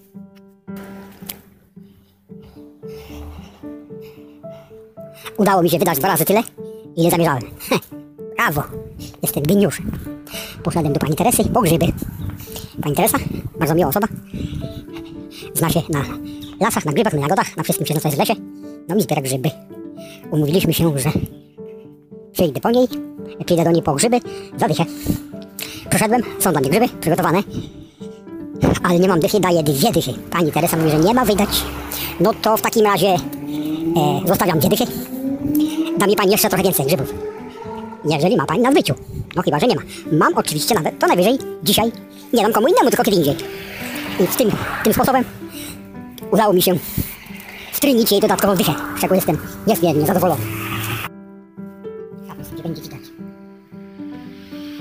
O, kort tenisowy, bieżnia, dawno zbudowane. W szkole młodzież miała się czym zająć. Sportem diabelskim, żeby nie mieli czasu na myślenie. O co młodzież ma myśleć? Młodzież nie jest od tego, żeby myśleć. Młodzież jest od tego, żeby biegać i kopać piłkę. Tak? Żeby kopać piłkę. Myślenie nie jest dla młodzieży. Młodzieży wara od myślenia. Macie tu kort, macie tu piłkę tenisową, czyli tam to jest boisko do koszykówki, tam jest, z prawej strony jest bramka do piłki ręcznej. Tutaj są 2 boiska do koszykówki, jedno, tam jest drugie. Tu jest bieżnia, macie biegać, kopać, rzucać i tak dalej. Wara od myślenia. Myślenie zostawcie dla nas. Nie musicie myśleć. I tak młodzież chodząc do szkoły została wspaniałomyślnie zwolniona z obowiązku myślenia. To, co macie napisane, tego macie się uczyć na pamięć. Wszystko wam powiemy, co macie myśleć, powiemy wam, co macie robić, powiemy wam, w co macie wierzyć, powiemy wam wszystko, co potrzeba. Jak będzie mało, możecie sobie znaleźć do telewizora, tam są wiadomości, które są wam potrzebne, albo do radia, a w międzyczasie, jak będzie wam się nudziło, czytajcie kolorowe gazety. Tam będzie pokazane, jakie są wzory, co jest najważniejsze, żeby być ładnym, bogatym i być, że tak powiem, rozpoznawalnym. Tak zwany celebryta. O, to jest wasz wzór. Będziemy wam pokazywać pedałów, prostytutki, co tam jeszcze, takie różne gwiazdy, najważniejsze, żebyście po prostu nie musieli myśleć, bo myślenie jest bolesne, myślenie boli, a jak ktoś za dużo myśli, to może nawet głowę stracić. Także zapraszamy was serdecznie na boisko szkolne. Miłego dnia. O, takie piękne boisko. Jej, nowe, bieżnia. Tam są 2 boiska do koszykówki, boisko do piłki ręcznej. O, proszę, boisko do piłki nożnej. Bieżnia, o, będzie ze 60 metrów. Trawka, proszę bardzo. Tu młodzież ma spędzać czas, a nie broń Boże w trakcie myślenia. Żeby się, nie daj Boże, zdarzył, że ktoś by coś dobrego dla ludzi wymyślił. A won, my będziemy myśleć. My jesteśmy po to, żeby myśleli, żebyśmy myśleli, a wy jesteście po to, żeby robić to, co my wam każemy. Macie szkoły, w których uczycie się tego, co my chcemy, tak? Wiecie, musicie wiedzieć, że Ziemia jest okrągła, że Słońca jest bardzo daleko, jest 100 razy większe od Ziemi, są różne planety, jakby chcieli się dobrze uczyć, to możecie zostać astronautą i na przykład polecieć na Marsa. Wspaniała perspektywa dla młodego człowieka, tak? A gdy będzie jeszcze mądrzejszy, to może poleci jeszcze na dalszą planetę, a może w przyszłości zafundujemy wam podróże międzygwiezdne w jedną stronę, tak żebyście wrócili, już więcej nie wrócili. A tymczasem uczta, garb wam sam wyrośnie. Dlatego wszystkim uczniom życzę, no co życzę? Ja życzę uczniom, żeby zaczęli myśleć samodzielnie, a nie poprzez nauczycieli. Tak. Wszystkim uczniom życzę zdrowia, szczęścia i samodzielnego myślenia. Dziękuję za przekonanie, że już wkrótce takie mózgi, które wam za chwilę przedstawię, przekręcą się o 180 stopni. Osiek, ty zobacz, jaki fajny plac. Zobacz, goje tu zbudowały sobie plac. Powie, chyba będą targować, nie będą sprzedawać. Ty wiesz co? Chodź, zrobimy na tym interes. One sobie tutaj ze swoich podatków plac zbudowały, te goje, no i będą chciały handlować. I co zrobimy? My tu przyjdziemy każdego dnia targowego i będziemy im bilety sprzedawać. A za handlowanie, a co? A niego nie płacą. Jak ty zamierzasz to zrobić? Normalnie. Przebierzemy się, rozumiesz? Mundury. Piszemy służba państwowa, albo urząd miasta, albo jeszcze lepiej, jak to tam, urząd skarbowy. Weźmiesz taki zeszyt, taki notatnik, rozumiesz, jest ten. W sklepie 3 zł kosztuje takie kartki. Ja ci zrobię pieczątkę. Kartofla na przykład, okrągłą, napiszemy urząd miasta. Przyjdziemy tu o 7. A może o 8, bo ja się potrzebuję wyspać. I rozumiesz, zobacz, patrz, aby tutaj tak na tym placu, tutaj tak stanę, bo to tu spokojnie ze 300 osób będzie handlowało. Weź dychę od każdej osoby. Człowieku, jakiś mal? Dobra, idziemy. Te mundury sobie musimy tego. Wiesz co, nawet możemy wypożyczyć. Pójść do urzędu i powiedzieć, że potrzebujemy. Dostaniemy jakiś papier. Jakby coś walkowało, no to napiszemy na drukarce, rozumiesz, znaczy rozporządzenie tego i tego z dnia takiego i takiego, że ustala się opłatę handlową od wynajęcia miejsca na placu targowym w wysokości 15 zł od sztuki, od osoby. Trzepali kasę jak talala, a barany się nawet nie zorientują. Powiemy im, że to jest prawo napisane na papierze. No, dobra, idziemy. Jutro jest... Nie, pojutrze jest wtorek. Zaczynamy od wtorku. Człowieku, kasę trzepiemy jak talala, oni się nawet nie zorientują. A jakby który protestował, to pokażemy mu legitymację. Napisane jest, służba państwowa. Nikt nie będzie dyskutował, człowieku. No, dobra, idziemy. Cześć, to do jutra. Do wtorku. Cześć. Ty, zobacz, tam są żółte linie. Jak to stoi w żółtych liniach, to płaci 20 zł. A co? I tak się nie zorientuje. Tak, 20 zł. Tam, gdzie nie ma żółtych linii, po 15, a tam, gdzie są żółte linie, tam po 20 zł. Nikt nawet się nie będzie pytał, nawet nikomu do łba nie przylezie zapytać, na jakiej podstawie. Władza jest władza, unie. Idziemy. Poszmal, awaza, cześć. Tak dla wyjaśnienia, tak poważnie teraz powiem. Pewnego czasu ten fragment, który jest od bramy, tam po prawej stronie, tam głębiej, został dobudowany, został zmodernizowany przez służby miejskie. No zaczęli pieniądze. Ciekawe jestem, skąd urząd miasta ma pieniądze na takie inwestycje. Czy przypadkiem jest podatków, tak zwanych obywateli, czyli niewolników. No, ja tutaj nie sprzedaję, ale ja kupuję. Nie mogę powiedzieć, że ja powiem, że tak, ale tych sprzedających. Czyli za nasze pieniądze dobudowali teren, a teraz przychodzą pobierać opłaty za handlowanie. Taka jest uczciwość tak zwanej władzy. Za nasze pieniądze zbudowali teren i przychodzą po to, żeby z naszej inwestycji nabijać kabzę złodziejom, którzy siedzą w urzędzie miasta i myślą, że są uczciwymi tak zwanymi obywatelami. Prawda jest taka, że też są okradani, też są niewolnikami, dlatego że wykonują niewolniczo przepisy tak zwanego prawa, które napisane jest na papierze, że wolno Polaków okradać z ich własnej pracy. Na przykład tak, no, przyjdzie służba i wystawi bilet na świsku papieru, że sprzedaje swoje towary. A drugi Żyd jeszcze z drugiej strony 23% będzie chciał od ciebie, bo jemu się należy. No, na razie tyle. Bardzo Ci dziękuję za Twój interesujący wyciąg. Jestem pewien, że zainteresował wszystkich naszych słuchaczy. W ramach umowy daję Wam prezenty po kolei jak leci. Bardzo dziękujemy.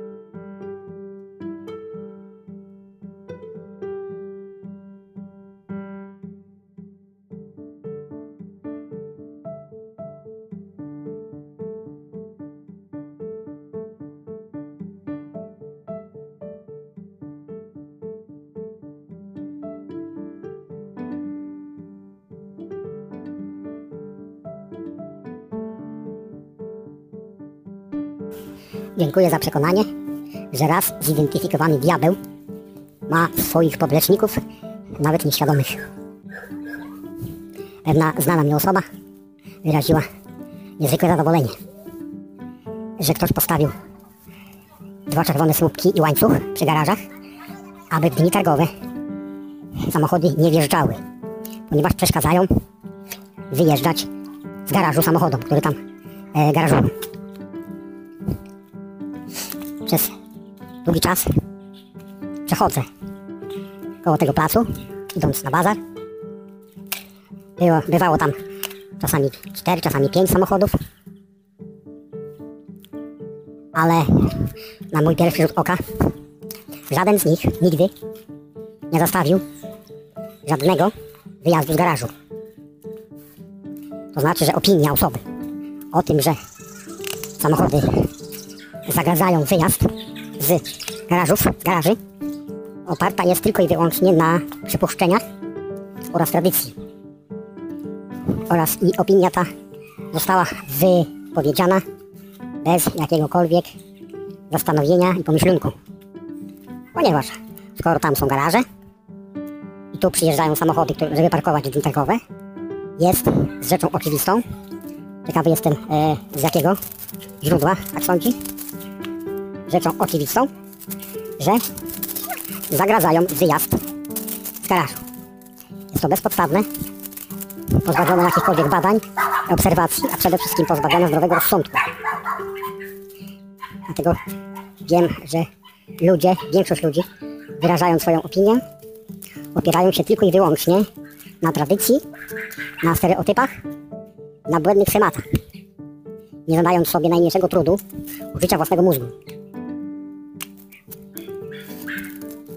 Teraz spróbuję podejść do tego miejsca. Tak? Proszę zwrócić uwagę. Jeżeli ten czerwony samochód podjedzie do słupków, on teraz akurat stoi na środku, bo to jest tubylec. To jest osoba, która mieszka w tym bloku. Ale w dni targowe ona tu nie parkuje. W związku z tym w tym miejscu, gdzie widać czerwony samochód, bliżej do mnie stanie pierwszy samochód. Na miejscu, gdzie stoi czerwony samochód, trochę do tyłu, trochę w jego lewej strony. Dzień dobry. Stanie drugi samochód, ja podjadam do słupków. Nawet temu pierwszemu garażowi z prawej strony nie zagrożą wyjechać.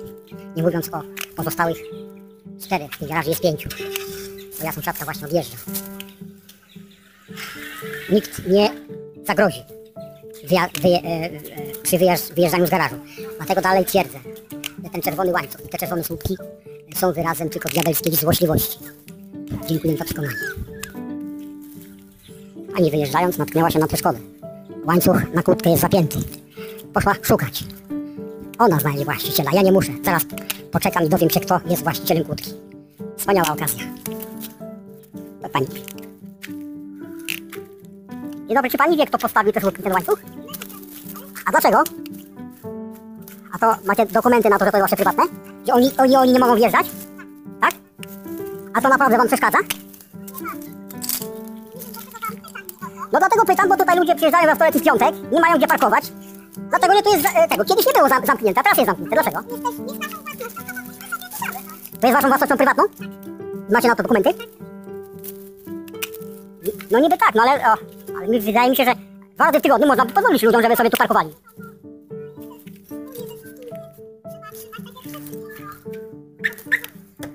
No ale... Nie o to chodzi, ale... A czy cały ten plac jest waszą własnością?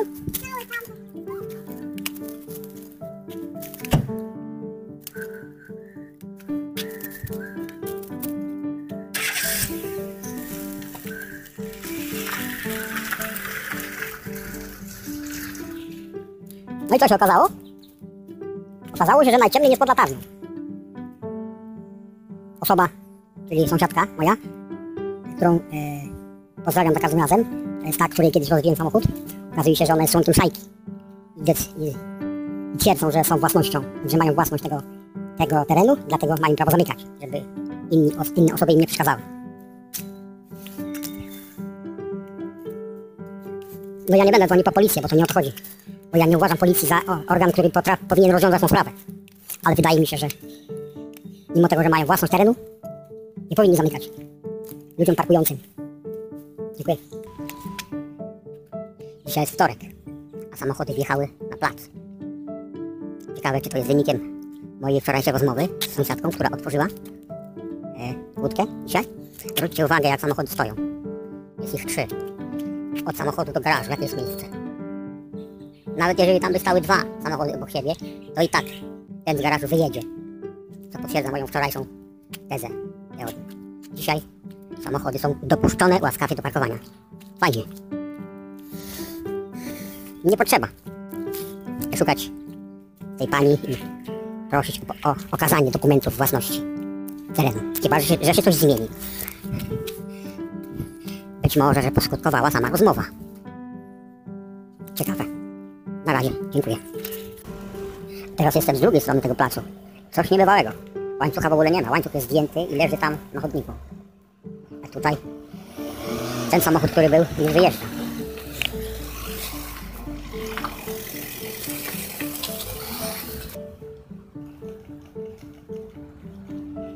Nie ma łańcucha. Ja to muszę sobie zapisać. Łańcuch leży zdjęty tam na chodniku. Ciekawe, co kogo zdjął. Czy właściciel, czy ten, kto odpowiada, czy kierowca, który się zdenerwował. Nie ma łańcucha. Zobaczmy, czy on jest zdjęty, czy on jest urwany.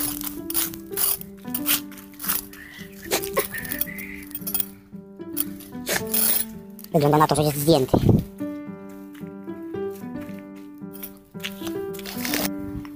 A teraz komentarz. Może skutek może jest taki, jak myślę, a może jak go nie ma, to może będzie może następnym, albo że jeszcze następnym razem. Człowieka po pierwsze trzeba grzecznie zapytać dlaczego. Nie wysuwać od razu z pretensjami i z krytyką, z krytykowaniem, że taki, co zrobić i tak dalej, tylko grzecznie zapytać: dzień dobry. Kto? Czy pani wie, albo dlaczego tak zostało zrobione? Może pani wyjaśni, czy coś w tym rodzaju. W każdym razie należy zadać grzecznie pytanie i czekać na odpowiedź. To znaczy z pozycji nie z góry, bo co to ja i tak dalej, żądam i tak dalej. Nie, grzecznie, z tego samego poziomu, nie z niższości, broń Boże, tylko z tego samego poziomu. Oboje stoimy nogami na tej samej ziemi, na tej samej wysokości mamy oczy i grzecznie pytam: dzień dobry, dlaczego tak się stało? Skutek będzie, jeżeli nie za pierwszym razem, to za drugim albo za trzecim, albo za kolejnym, ale skutek będzie na pewno. Dziękuję za przekonanie, że strumień wody, który wychodzi ode mnie, jest naładowany nieograniczoną energią. Moją. Jeżeli woda, która wychodzi z mojego ciała, jest naładowana moją energią, a ponieważ woda jest nośnikiem pamięci, więc wszystko, co jest w moim umyśle, w mojej świadomości, przekazuję wodzie jako magazyn pamięci. W związku z tym, ponieważ ilość wody wychodzącej z mojego ciała jest nieograniczona i czas jest nieograniczony, w związku z tym mogę założyć, że sukces jest pewien. Sukces polega na tym, że energia mojej świadomości boskiej, strumień miłości, dobrobytu, zdrowia jest wysyłany do świata, do ludzi i prędzej czy później osiągnie cel. To znaczy opanowanie całej świadomości wszystkich ludzi tą energią, która jest czysta, jednorodna, ekspansjonująca, to znaczy wysyła. Ekspansja polega na tym, że rozszerza swój zakres i obejmuje wszystko, co jest możliwe. Dlatego z uwagi na ogromną, nieograniczoną ilość czasu proces będzie postępował. Dlatego jestem pewien sukcesu. Nie mogę się doczekać tego momentu, kiedy cała przestrzeń będzie opanowana jednorodną energią miłości, dobrobytu, zdrowia. Dziękuję za to przekonanie. Właściwie to powinienem oddać się tylko jednej czynności. Stać obok kranu z wodą, pić wodę, oczyszczać ją, przekształcać ją na nośnik energii pamięci taki jak chcę i wydalać ją stale, to znaczy sikać. Nie mógłbym tak stać w nieskończoność, ale ponieważ ta czynność byłaby dosyć trudna i przez ten czas nie miałbym możliwości na czynienie innych rzeczy, które sprawiają mi przyjemność. W związku z tym ograniczam się tylko do oddawania moczu w tym celu tylko od czasu do czasu, kiedy potrzebuję. Natomiast większość czasu będę poświęcał na przyjemności i na wysyłanie energii innymi środkami niż wodą. Na przykład powietrzem, falami elektromagnetycznymi, falami serca, falami mózgu i wszystkim, co jest dostępne. Następny pomysł biznesowy. Przy czym od razu mówię, że on nie jest mój, tylko jest zasłyszany, ale jest genialny. Oto źródło, jak widać. Nieskończone źródło śmieci. Był taki jeden Amerykanin, który wpadł na pomysł, żeby sprzedawać śmieci. Miał formę do odlewania jakiejś żywicy, oczywiście przezroczystej, czy całkiem przezroczystej, czy trochę lekko żółtawej, czy lekko białowej, najlepiej sama przezroczysta. Wkładał do formy śmieci zaczerpnięte z takiego pojemnika, jak tutaj, śmieci, zalewał, bryłę, może to być walec, może być to prostopadłość, może być grania sposób, może być to sposób, zależy od inwencji konstruktora. Zalewał przezroczystą żywicę, zaopakowywał w piękne opakowanie, nie wiem, może ze wstążeczką, może bez wstążeczki, jaki jest pomysł konstruktora. I takie cacko sprzedawał po $50. To warsztat jak woda. Nie mógł się opędzić od zamówień. Oczywiście każdy produkt był niepowtarzalny. I w tym był jego największy atut. Każdy jest inny, nie ma dwóch takich samych. Ten pomysł mogę darować każdemu, kto by zechciał na przykład go powielić i zrobić to samo, na przykład podobny interes na ptasich gównach. Na ptasich gównach też można zrobić biznes.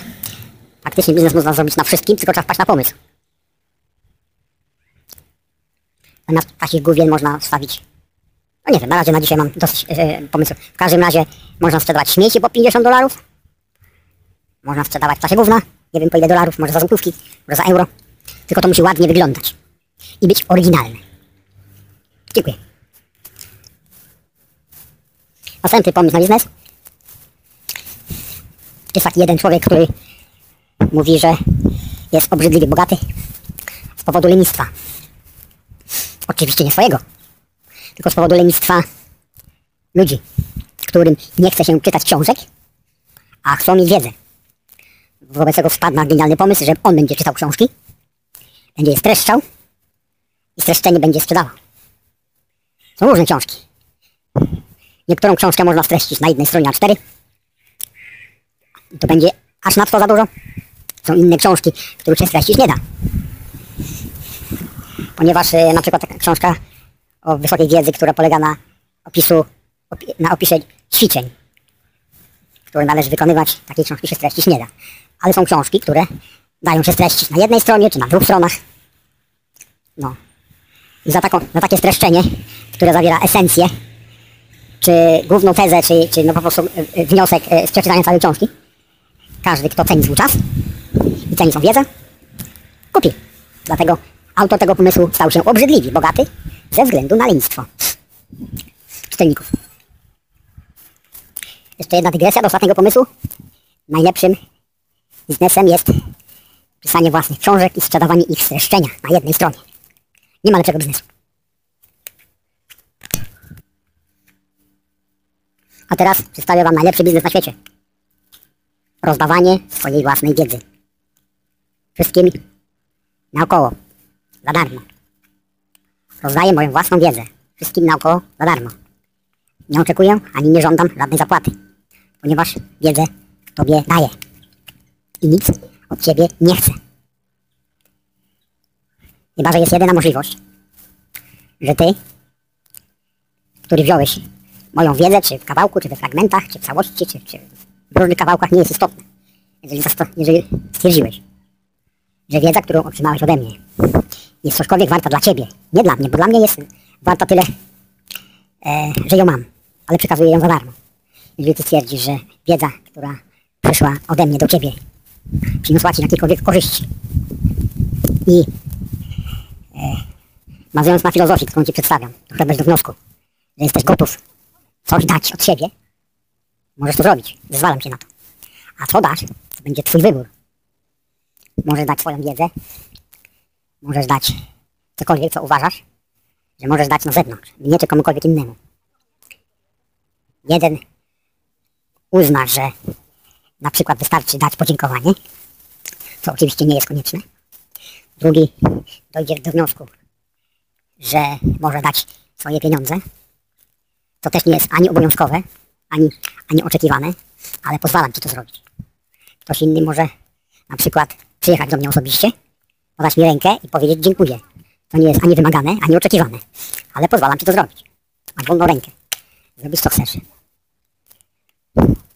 Spodziewam się tylko jednego skutku, że ta wiedza będzie ci przydatna. Do czegokolwiek. Dlatego z serca daję ci ją za darmo. I niczego od ciebie nie oczekuję. Aczkolwiek pozwalam ci zrobić to, co będziesz chciał z tym zrobić. Dziękuję za to przekonanie. Dziękuję za przekonanie, że wszystkie kłamstwa i wszystkie oszustwa będą ujawniane jedno po drugim po kolei. Skoro oszustwo polegające na tym, że zamiast Boga Jahwe podstawiony był szatan, tak, to teraz wszystkie oszustwa celowo spreparowane w Biblii będziemy odkrywać. Już są odkrywane. Modlitwa Ojcze Nasz została tak przekręcona i spreparowana, żebyśmy czekali w nieskończoność do ustanej śmierci. Jest tak: Ojcze Nasz, któryś jest w niebie, święć się imię Twoje. To znaczy czas przyszły. Nie wiadomo, kiedy będzie się święcić. Przyjdź królestwo Twoje. No przyjdzie, nie wiadomo kiedy. Bądź wola Twoja, jako w niebie, tak i na ziemi. Tak? Chleba naszego powszedniego daj nam dzisiaj. Nie wiadomo, kiedy nam da. Daj nam dzisiaj i odpuść nam nasze winy, jako i my odpuszczamy naszym winowajcom. Po dokładnym przetłumaczeniu z języka greckiego okazuje się, że ta modlitwa jest zupełnie inna. Ojcze Nasz, któryś jest w niebie, uświęcone jest Twoje imię. Przyszło królestwo Twoje. Twoja wola spełnia się jak w niebie, tak i na ziemi. Chleba naszego powszedniego dałeś nam dzisiaj i odpuściłeś nam wszystkie winy, jako i my odpuszczamy. Czyli to już przyszło, to już jest. Wszystko zostało odpuszczone, wszystko zostało wybaczone. Królestwo jest. Chleb powszedni został nam dany i wszystkie winy odpuszczone i wybaczone. Czyli cały czas nas oszukiwali, żebyśmy nie wiedzieli o tym, że to, co jest obiecane przez Ojca, już jest. Tylko że my powinniśmy to wiedzieć i powinniśmy zacząć z tego korzystać. Oszustwo polegało na tym, żebyśmy czekali do nieskończoności. Dlatego tą Biblię trzeba wyrzucić do śmieci, bo tam jest większość kłamstw. Niektóre prawdy, które są rzeczywiście prawdą, należy z Biblii wyjąć, zapamiętać. Tak, te, które są najważniejsze. A większość jest preparowana, źle tłumaczona, przekręcana i celowo przeinaczana. Wierni zawsze czekali na Ojca.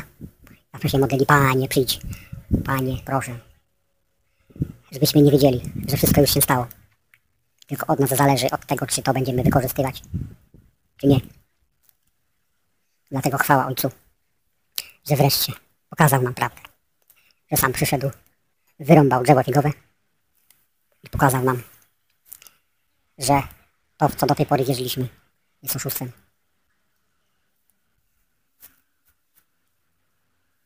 Dziękuję za to przekonanie.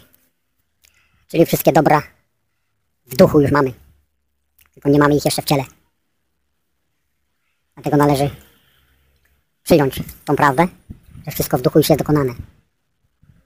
Ponieważ człowiek jest przeważnie duchem, a nie ciałem. Człowiek nie jest ciałem, który ma ducha, tylko człowiek jest duchem, który ma ciało.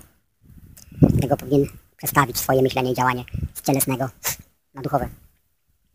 I wziąć to, co już jest gotowe, i przekształcić na to, co jest fizyczne. Dziękuję. Dziękuję za przekonanie, że śmietnik jest wielką czarną dziurą, która pochłania Właśnie śmieci. A ja jestem największym śmieciarzem. Najpierw do śmieci wyrzuciłem słownik ortograficzny, który przez całe życie mi przeszkadzał. Był powodem stresów. Wreszcie postanowiłem wyrzucić go do śmieci. I nie stosować żadnej ortografii. Jestem wolnym człowiekiem i piszę tak jak chcę. Nie interesują mnie nauczyciele. Nie interesują mnie ortografiści, którzy mają do mnie pretensje, że chleb piszę przez samo H i przez P na końcu. Nie chodzę już do szkoły i nie potrzebuję zadowalać nauczycieli. Nie potrzebuję dostawać piątkę za pisownię. Piszę tak jak chcę, dlatego pierwsze co wyrzuciłem do śmieci to słownik ortograficzny. Drugą rzeczą, którą wyrzuciłem do śmieci, to jest prawo pisane na papierze. Ustawy, przepisy, podatki, rozporządzenia, ustalenia, decyzje, wyroki, tytuły wykonawcze. Co tam jeszcze? No to wszystko, co jest napisane na papierze przez tak zwaną władzę, czyli przez samozwańczych złodziei. To jest opisane na stronie www.tecichocki.pl. Stosuję nowe prawo, które anuluje wszystko, co jest napisane na papierze i stosuje tylko prawo naturalne, to znaczy ustalone przez Boga, prawdziwego, a nie przez Jahwego, przez prawdziwego Boga. Prawo wynikające z serca i z sumienia. To była druga rzecz, którą wyrzuciłem do śmieci. No i najważniejsza rzecz, którą wyrzuciłem do śmieci, to jest Biblia chrześcijańska. Okazało się, że jest oszustwem, że jest przekrętem i że jest więzieniem. Było przez wiele tysiącleci więzieniem dla tych, którzy wierzyli w Jahwego i w Jego naciąganą sprawiedliwość. Teraz jestem wolnym człowiekiem. Nie mam ani słownika ortograficznego, który kiedyś wyznawałem.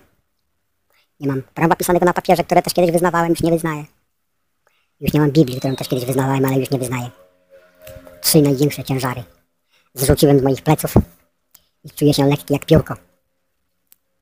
Jedynym, co wyznaję, jest prawo naturalne, utworzone przez Boga Stwórcę Abbę, który jest jedynym osobnikiem godnym szacunku i miłości. Oczywiście i jego stworzenia. Ja, ludzie, zwierzęta, rośliny, woda, powietrze, minerały, kamienie, wszystko co stworzył.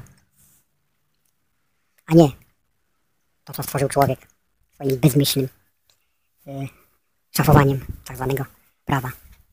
Nie ma żadnego prawa, jest tylko jedno prawo naturalne. I temu prawu poświęcę resztę życia. Dziękuję. A ponieważ moje życie fizyczne nie jest ograniczone, prawo naturalne będę stosował w nieskończoność. I dlatego jestem szczęśliwy. Dziękuję za to przekonanie. Dziękuję za przekonanie, że wszystkie obietnice, które zostały złożone przez Ojca, przez Twórcę, tego prawdziwego, zostały już wykonane.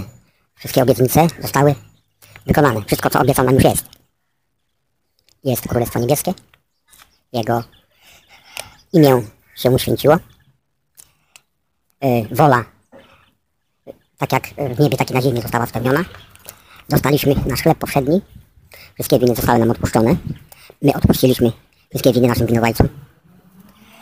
Teraz jest kwestia taka, czy ja w to uwierzę, czy ja z tego skorzystam. Ponieważ obietnice zostały spełnione, Biblia, która zapowiadała Królestwo Niebieskie, już jest niepotrzebna. Już wyrzuciłem ją do śmieci, ponieważ wszystko, co było obiecane, już zostało spełnione. Tylko teraz kwestia polega na tym, żebym ja stał się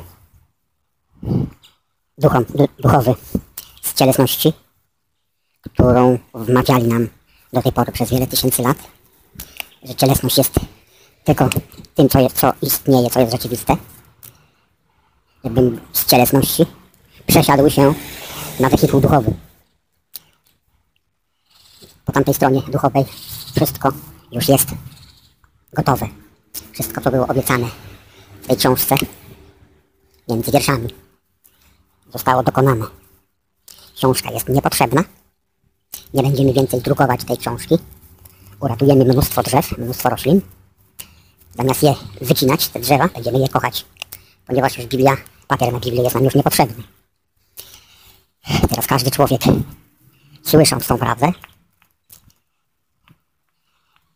wybierze, czy zostaje w cielesności, czy przechodzi na stronę duchową.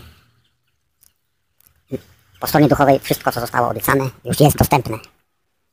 Tylko trzeba z tego korzystać i uwierzyć. Tak jak kiedyś powiedziałem, na wykładzie numer 3, masz dokładnie to wszystko, w co wierzysz.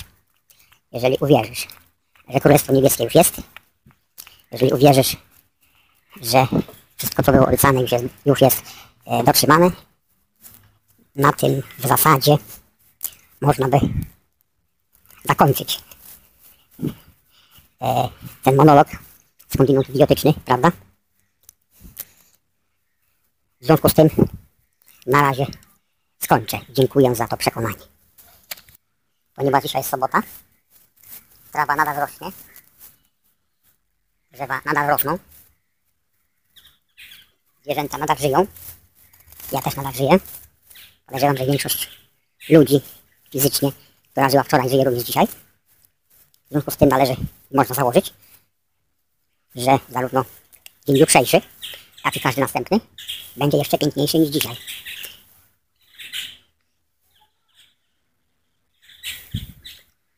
Jasmina pięknie rośnie. Brzoza, mimo że była pół roku temu ścięta, odżyła. W związku z tym, ponieważ wiemy, że Królestwo Niebieskie już jest między nami, nie pozostało nic innego, tylko cieszyć się z tego i rozdzielać miłość wzajemną naokoło. Ponieważ nasz Ojciec jest tak wielki, tak potężny, że miłość, którą nam rozdaje, jest nieskończona. Dlatego jestem szczęśliwy i każdemu zalecam to samo. Bez względu na warunki zewnętrzne, bądź szczęśliwy. Bez względu na to, co cię spotyka w stronie fizycznej, bądź szczęśliwy. Bez względu na to, co mówią do ciebie ludzie i co robią pod swoim adresem, dobre czy złe, bądź szczęśliwy. Ponieważ nie masz innego wyjścia. Jeżeli ty nie dasz sobie szczęścia, nikt tego za ciebie nie zrobi. A ponieważ jesteś duchem, możesz zrobić wszystko. I w to uwierzyć. To by było na tyle. Oczyszczanie energetyczne. Dziękuję za to, że wszystkie znane i nieznane negatywne obrazy, niezdrowe przekonania, destrukcyjne wspomnienia komórkowe oraz wszelkie problemy fizyczne związane z brakiem wolności i niezależności zostają rozpoznane, ujawnione i uzdrowione poprzez napełnienie mnie życiem, światłem i miłością Twoją. Dziękuję za to, że energia z moich palców poprzez grzbiet nosa, krtań, szczęki i skronie przepływa do obu półkul mózgowych, hipokampu, ciała modelowatego, przysadki mózgowej, szyszynki, tarczycy, przedłużonego rdzenia kręgowego, do każdej komórki ciała, wymazując z pamięci komórkowej praprzyczyny moich nieszczęść. Dziękuję za to, że skuteczność tego uzdrawiania mnożysz 100-krotnie lub więcej. Dziękuję za to, że nauczyłeś mnie, jak napełniać się Twoją energią przez doskonały sposób oddychania. Dziękuję za to, że moi aniołowie opiekuńczy, moje opiekuńcze duchy, szlachetni przodkowie z rodu mojego ojca i z rodu mojej matki udzielają mi ochrony, opieki i mądrości w mojej medytacji. Dziękuję za to, że owoce podróży do mojego wnętrza w czasie medytacji są o wiele lepsze, niż byłem w stanie to sobie wyobrazić. Dziękuję za to, że leżąca 8, będąca Twoim symbolem nieskończoności, rozżarza się Twoim światłem podczas każdego mojego wydechu. Dziękuję za to, że w jakikolwiek sposób pojmuję Ciebie moją duszą i sercem, pomagasz mi w procesie pełnego oczyszczania. Dziękuję za to, że Twój symbol nieskończoności jest doskonałym narzędziem, które w pełni oczyszcza mnie, moje ciało, mój wymiar energetyczny we wszystkich negatywnych, zubożających mnie podłączeń i połączeń, ze wszystkich pasożytów astralnych, ze wszystkich negatywnych istot, które zubożają moją przestrzeń energetyczną. Dziękuję za to, że ten proces oczyszczania jest doskonały i całkowity. Dziękuję za to, że Twój symbol nieskończoności potężną mocą obecności, którą jam jest, i rozkazem Twojej mocy porusza się w górę mojego ciała w doskonały sposób, całkowicie, harmonijnie i zgodnie ze mną, zgodnie z moim losem, z moją duszą, zostaje odcięte to wszystko, co odcięte ma zostać, zostaje oczyszczone wszystko to, co ma zostać oczyszczone. Dziękuję za to, że w pełni akceptuję i otwieram się na ten proces. Dziękuję za to, że Twój symbol nieskończoności jak energetyczna golarka uwalnia mnie od wszystkich podłączeń, pasożytów astralnych, wszystkich istot, które zaburzają moją energetykę, wszystkich klątw, wszystkich nieharmonijnych oddziaływań. Dziękuję za to, że Twój symbol nieskończoności zsuwa się delikatnie z mojej głowy, zabierając ze sobą wszystko to, co w tym momencie może zostać ze mnie zabrane. Dziękuję za to, że Twój symbol nieskończoności powraca do Ciebie, rozpływa się i znika, unicestwiając to, co zabrał ode mnie. Dziękuję za to, że moi szlachetni przodkowie z rodu mojego ojca, z rodu mojej matki, moi aniołowie i duchy opiekuńcze i pozostałe pozytywne istoty wzięły udział w tym niezwykłym procesie mojego oczyszczania. Dziękuję za to, że mój proces oczyszczania służy najwyższemu dobru zarówno mojemu, jak i wszystkich istot, które czują. Dziękuję za to, że jestem czysty, diamentowy i kryształowy, wolny od negatywnych energii i gotowy do walki z diabłem dla Twojej chwały. Prysznic. Dziękuję za to, że prysznic zimnej wody wylałeś mi dzisiaj na głowę. Dziękuję za to, że zadałeś mi to pytanie. Kiedy wreszcie zamierzasz zacząć uzdrawiać w moim imieniu? Dziękuję za to, że udzieliłeś mi reprymendy. Masz wiarę, masz chrzest, masz potrzebę, masz pragnienie, widziałeś filmy. Czego jeszcze potrzebujesz? Dziękuję za to, że zadałeś mi następne pytanie. Czy widzisz jakąś przeszkodę, żeby decyzję podjąć teraz? Dziękuję za to, że uświadomiłeś mi, iż jestem leniem, bo gdybym decyzję podjął rok temu, to wielu zdrowych ludzi przybyłoby na świecie. Dziękuję za to, że moja decyzja jest Twoją decyzją. Dziękuję za to, że stworzyłeś okazję, aby rodzina Kacpra podziękowała Tobie jutro za jego uzdrowienie. Dziękuję za to, że mogę być pierwszy. Ja dziękuję już dzisiaj. Zrozumieli. Dziękuję za to, że zrozumieli. Dziękuję za to, że wyjechali. Dziękuję za to, że przyznali się. Dziękuję za to, że przeszli na naszą stronę. Dziękuję za to, że mamy więcej braci. Dziękuję za to, że nie muszę już zamykać drzwi. Dziękuję za to, że mogę każdemu pomagać bez obawy. Dziękuję za to, że mogę zakopać miecz. Korekta. Dziękuję za moje życie, za moje zdrowie, za piękny dzień, za ludzi, za zwierzęta, za rośliny, za ziemię, za wodę, za powietrze, za ogień, za plazmę, za słońce, za księżyc, za gwiazdy, za cały wszechświat, za prawo naturalne i za to, że nie muszę Cię o nic prosić, bo wiem, że wszystko, czego potrzebuję, otrzymam. Dziękuję za to, że anulowałeś moje zmartwienie i mogę Ci dziękować zawsze, aż do nowej ziemi i nowego nieba. Dziękuję za to, że blankiety zaproszeń na mój pogrzeb stały się makulaturą. Dziękuję za to, że nawet nieskończoności nie wystarczy, aby podziękować Ci za wszystko, co mi dałeś. Jesteś chlebem. Dziękuję za to, że jesteś niebieskim chlebem nieśmiertelności. Dziękuję za to, że jesteś z Twojej natury smakiem świata i nauczyłeś mnie poznania. Dziękuję za to, że karmiąc mnie słowami prawdy, poprowadziłeś mnie w stronę sprawiedliwości. Dziękuję za to, że nasyciłeś duchowo moją duszę, ale teraz potrzebuję zatroszczyć się o ciało. Dziękuję za to, że jesteś niebieskim chlebem nieśmiertelności. Dziękuję za to, że jesteś stworzycielem świata. Dziękuję za to, że czuwasz nade mną. Wiesz, czego potrzebuję. Widzisz, że jestem na pustyni i zapada zmrok. Dziękuję za to, że ustanowiłeś bieg słońca. Dziękuję za to, że znasz zmęczenie moje i wiesz, co dla mnie uczynisz. Dziękuję za to, że zaspokajasz mój głód, bo jesteś niebieskim chlebem nieśmiertelności. Dziękuję za to, że pomnażasz także we mnie wielość Twoich przebaczeń. A tak jak nasyciłeś tłumy na pustyni Twoją mądrością i nakarmiłeś je przez Twoją moc, karmisz i mnie sprawiedliwością, umacniając w wierze. Dziękuję za to, że karmisz nas wszystkich. Dajesz nam Twą łaskę i przebaczenie win, bo Ty jesteś jedynym, miłosiernym, niebieskim chlebem nieśmiertelności. Żaden człowiek. Dziękuję za to, że wiem, iż żaden człowiek nie mógłby się odkupić własną krwią, podczas gdy Ty przelałeś swoją na odkupienie wszystkich. Dziękuję za to, że wiem, iż nie ma żadnego człowieka, którego krew można by porównać z krwią Twoją, który sam pojednałeś świat z Bogiem przez swoją krew. Dziękuję za to, że wiem, iż nie istnieje szlachetniejsza ofiara, szlachetniejsze poświęcenie, lepszy obrońca niż Ty, który stałeś się przebłaganiem za grzechy wszystkich i który dałeś swoje życie za odkupienie dla nas. Dziękuję za to, że wiem, iż nie trzeba szukać zmazywania win lub pojedynczego odkupienia, ponieważ krew przelana na okup za wszystkich jest krwią Twoją. Dziękuję za to, że wiem, iż to przez tą krew Ty mnie odkupiłeś. Ty sam jeden pojednałeś mnie z Ojcem. Dziękuję za to, że wykonałeś swoje zadanie aż do końca, ponieważ wziąłeś na siebie mój trud. Jak powiedziałeś, przyjdźcie do mnie wszyscy, którzy utrudzeni i obciążeni jesteście, a ja was pokrzepię. Dziękuję za to, że wiem, iż sam nie mogłem dać nic jako zadośćuczynienie na moje odkupienie, ponieważ raz na zawsze zostałem obmyty z grzechu krwią Twoją. Dziękuję za to, że już jestem wolny od obowiązku zachowywania zasad życia, aby nie oddalać się od niewolniczych przykazań. Dziękuję za to, że wiem, iż będę żył wiecznie dla Twojej chwały, bo już zostałem odkupiony ze śmierci.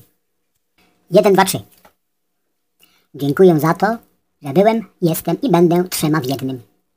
Dziękuję za to, że pozwoliłeś mi poznać, jak być projektantem, programistą i użytkownikiem programów komputerowych.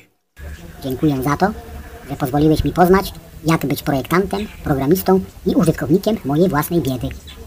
Dziękuję za to, że pozwoliłeś mi poznać, jak być projektantem, programistą i użytkownikiem mojego cierpienia. Dziękuję za to, że pozwoliłeś mi poznać, jak być projektantem, programistą i użytkownikiem mojej choroby. Dziękuję za to, że pozwoliłeś mi poznać, jak przestać być biedakiem, cierpiętnikiem i chorym. Dziękuję za to, że pozwoliłeś mi odkryć tajemnicę obfitości, szczęścia i zdrowia.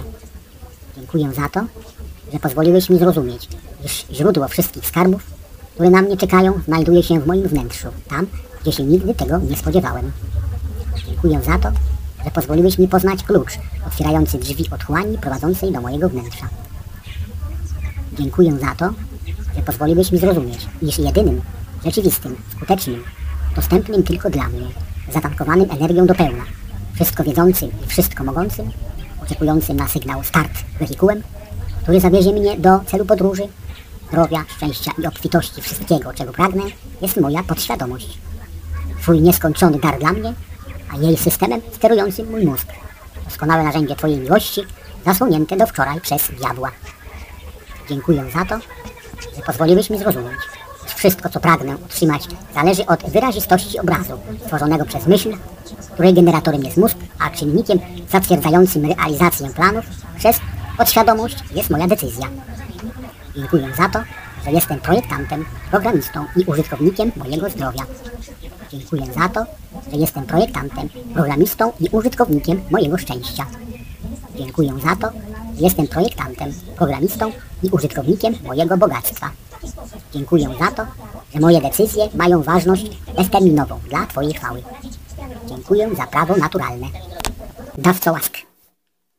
Dziękuję Ci, dawco łask, od którego zgodnie z prawdą pochodzi każde dobro i wszelki dar doskonały, że przyozdobiłeś mnie takim blaskiem cnót i wsławiłeś oznakami takiej wielkiej doskonałości, że jako gorliwy naśladowca Ciebie doskonałego stałem się doskonały, aby Twoje oczy nie widziały we mnie nic niedoskonałego. Dziękuję za to, że jest to doskonałość, dzięki której Ty sam złączyłeś się ze mną w komnacie niebieskiej, gdzie w wielkiej chwale zasiadasz na gwiaździstym tronie. Dziękuję za to, że mam zawsze przed oczyma moją zasadę. Przestrzegaj, czego przestrzegasz, czyń, co czynisz i nie ustawaj, lecz krokiem szybkim i lekkim, nie urażając stopy, żeby nie przylgnął do niej nawet pył, podążaj z radością, ochoczo i ostrożnie ścieżką szczęśliwości. Dziękuję za to, że nikomu nie wierzę z wyjątkiem Ciebie. Z nikim się nie zgadzam, kto by mnie chciał oderwać od tego postanowienia, to by mi był zgorszeniem w drodze, abym spełnił swe śluby wobec Ciebie z taką doskonałością, z jaką mnie powołał Duch Pański. Zdrowie ciała. Dziękuję za to, że zdrowie ciała jest dobrem dla życia ludzkiego. Dziękuję za to, że wiem, iż jest się szczęśliwym nie tylko poznając definicję zdrowia, ale żyjąc w dobrym zdrowiu. Dziękuję za to, że nie jest się szczęśliwym wiedząc coś na temat Ciebie, ale mając Ciebie w sobie. Dziękuję za to, że wiem, iż Królestwo Boże jest we mnie. Dziękuję za to, że wiem, iż jeśli oczyszczę swoje serce ze wszelkiego stworzenia nieprawych przywiązań, to ujrzę obraz natury Twojej w moim własnym wnętrzu. Dziękuję za to, że jest we mnie w pewnej mierze zdolność oglądania Ciebie. Dziękuję za to, że Ty, który mnie kształtowałeś, złożyłeś we mnie ogromną siłę. Dziękuję za to, że stwarzając mnie, zamknąłeś we mnie cień własnej dobroci, tak jak się robi odbicie pieczęci w wosku. Dziękuję za to, że wiem, iż grzech ukrył tę Bożą pieczęć. Jest ona ukryta pod moimi brudami. Dziękuję za to, że jeśli przez wysiłek życia doskonałego oczyszczam brudy z mojego serca, boskie piękno na nowo we mnie jaśnieje. Dziękuję za to, że wiem, jeśli jak kawałek żelaza oczyszczonego z rdzy lśni w słońcu, podobnie wewnętrzny człowiek, którego Ty nazywasz serce, odnajduje podobieństwo ze swoim wzorem, kiedy wyczyści ślady rdzy, które nadwyrężyły jego piękno. Przyszedłeś.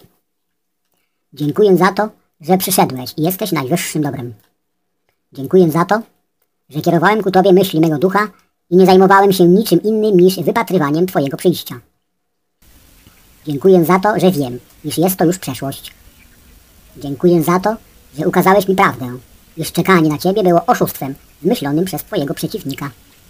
Dziękuję za to, że zerwałeś mi z oczu zasłonę i przypomniałeś, iż przyszedłeś 2000 lat temu i nie zamierzasz odchodzić. Dziękuję za to, że wiem, iż kiedy dusza zgromadzi swoje myśli rozproszone przez grzech, jakby gromadziła rozbiegane dzieci i przyprowadzi je do domu swego ciała, aby nieustannie oczekiwać Ciebie w poście i miłości, aż przyjdziesz i prawdziwie ją przyjmiesz, jest zwiedziona, oszukana i zawładnięta przez szatana, który zakpił sobie z niej perfidnie.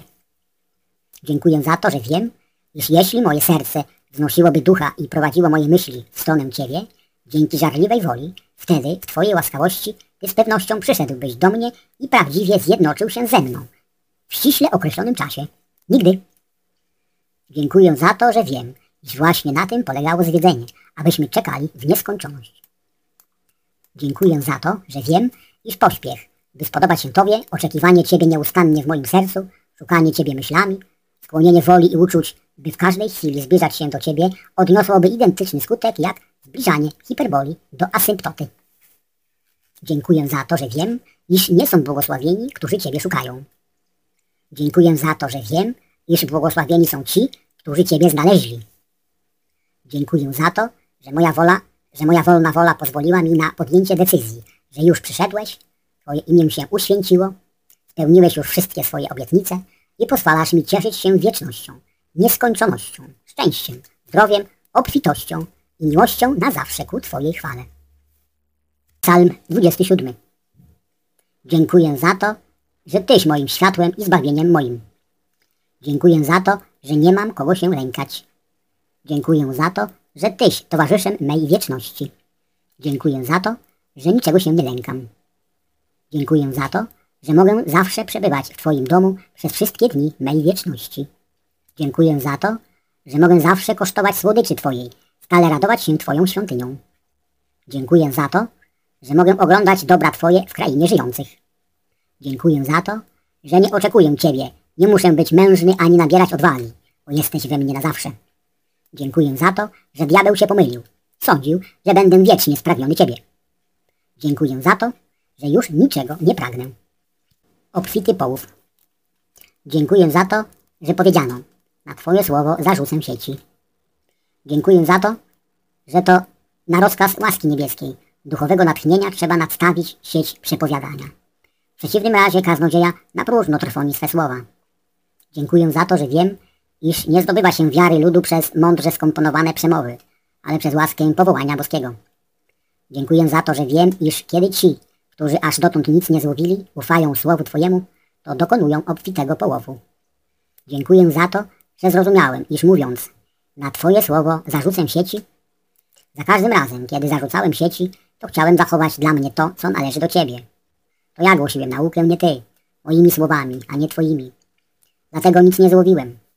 A jeśli napęd, to nie były to ryby, lecz żaby, zdolne jedynie do głoszenia mojej pochwały. Dziękuję za to, że zrozumiałem słowa.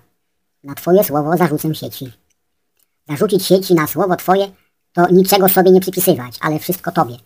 To żyć zgodnie z tym, co się głosi. Wtedy łowi się ogromną ilość ryb. Nikomu. Dziękuję za to, że nikomu nie jestem nic dłużny poza miłością. Dziękuję za to, że kiedy miłuję bliźniego, wypełniam Twoje prawo. Dziękuję za to, że diabelskie przykazania, nie cudzołóż, nie zabijaj, nie kradnij, nie pożądaj i wszystkie inne zastąpiłeś Twoim jednym przykazaniem. Miłuj bliźniego swego jak siebie samego. Dziękuję za to, że wiem, iż miłość nie wyrządza zła bliźniemu. Dziękuję za to, że miłość jest doskonałym wypełnieniem Twojego prawa. Ukazałeś mi prawdę. Dziękuję za to, że ukazałeś mi prawdę w najbardziej odpowiednim momencie. Dziękuję za to, że dałeś mi zrozumieć, iż szatan występował w dwóch osobach. Podszywał się pod Boga, nadał sobie dziwne imię JHWH i to on wydał nam nasze prawa, aby trzymać nas stale w kajdanach śmierci. Prawo tak wymyślił, żeby każda ewentualność kończyła się grzechem, czyli śmiercią. Podszył się pod Ojca, że jest sprawiedliwy i że Jego sprawiedliwość jest sprawiedliwością Bożą, co okazało się największym oszustwem na ziemi. Dziękuję za to, że przyszedłeś osobiście wyciąć drzewo, na którym Satan siedział. Nazwał je drzewem figowym i kazał nam też na nim siedzieć. Dziękuję za to, że wyrżnąłeś to drzewo raz na zawsze i skreśliłeś wszystkie jego diabelskie przykazania. Dziękuję za to, że wygoniłeś go wreszcie z ziemi. Dziękuję za to, że pozwoliłeś mi pomóc sobie w tym dziele. Dziękuję za to, że jesteś towarzyszem mojej wieczności. Dziękuję za to, że jesteś towarzyszem mojego szczęścia. Dziękuję za to, że jesteś towarzyszem mojej miłości. Dziękuję za to, że jesteś towarzyszem mojej obfitości. Dziękuję Ci za prawo naturalne. Dziękuję za to, że mogę dziękować Ci w nieskończoność za to wszystko, co mi dałeś i za to wszystko, co mi dasz, aczkolwiek powątpiewam, żebym jeszcze czegokolwiek potrzebował, albowiem już jestem z Tobą w jednym miejscu, w jednej wieczności, w jednej świętości. Dziękuję.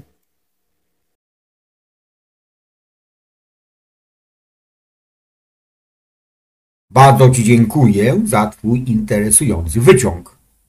Jestem pewien, że zainteresował wszystkich naszych słuchaczy.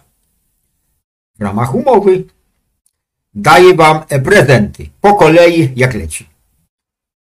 Bardzo dziękujemy.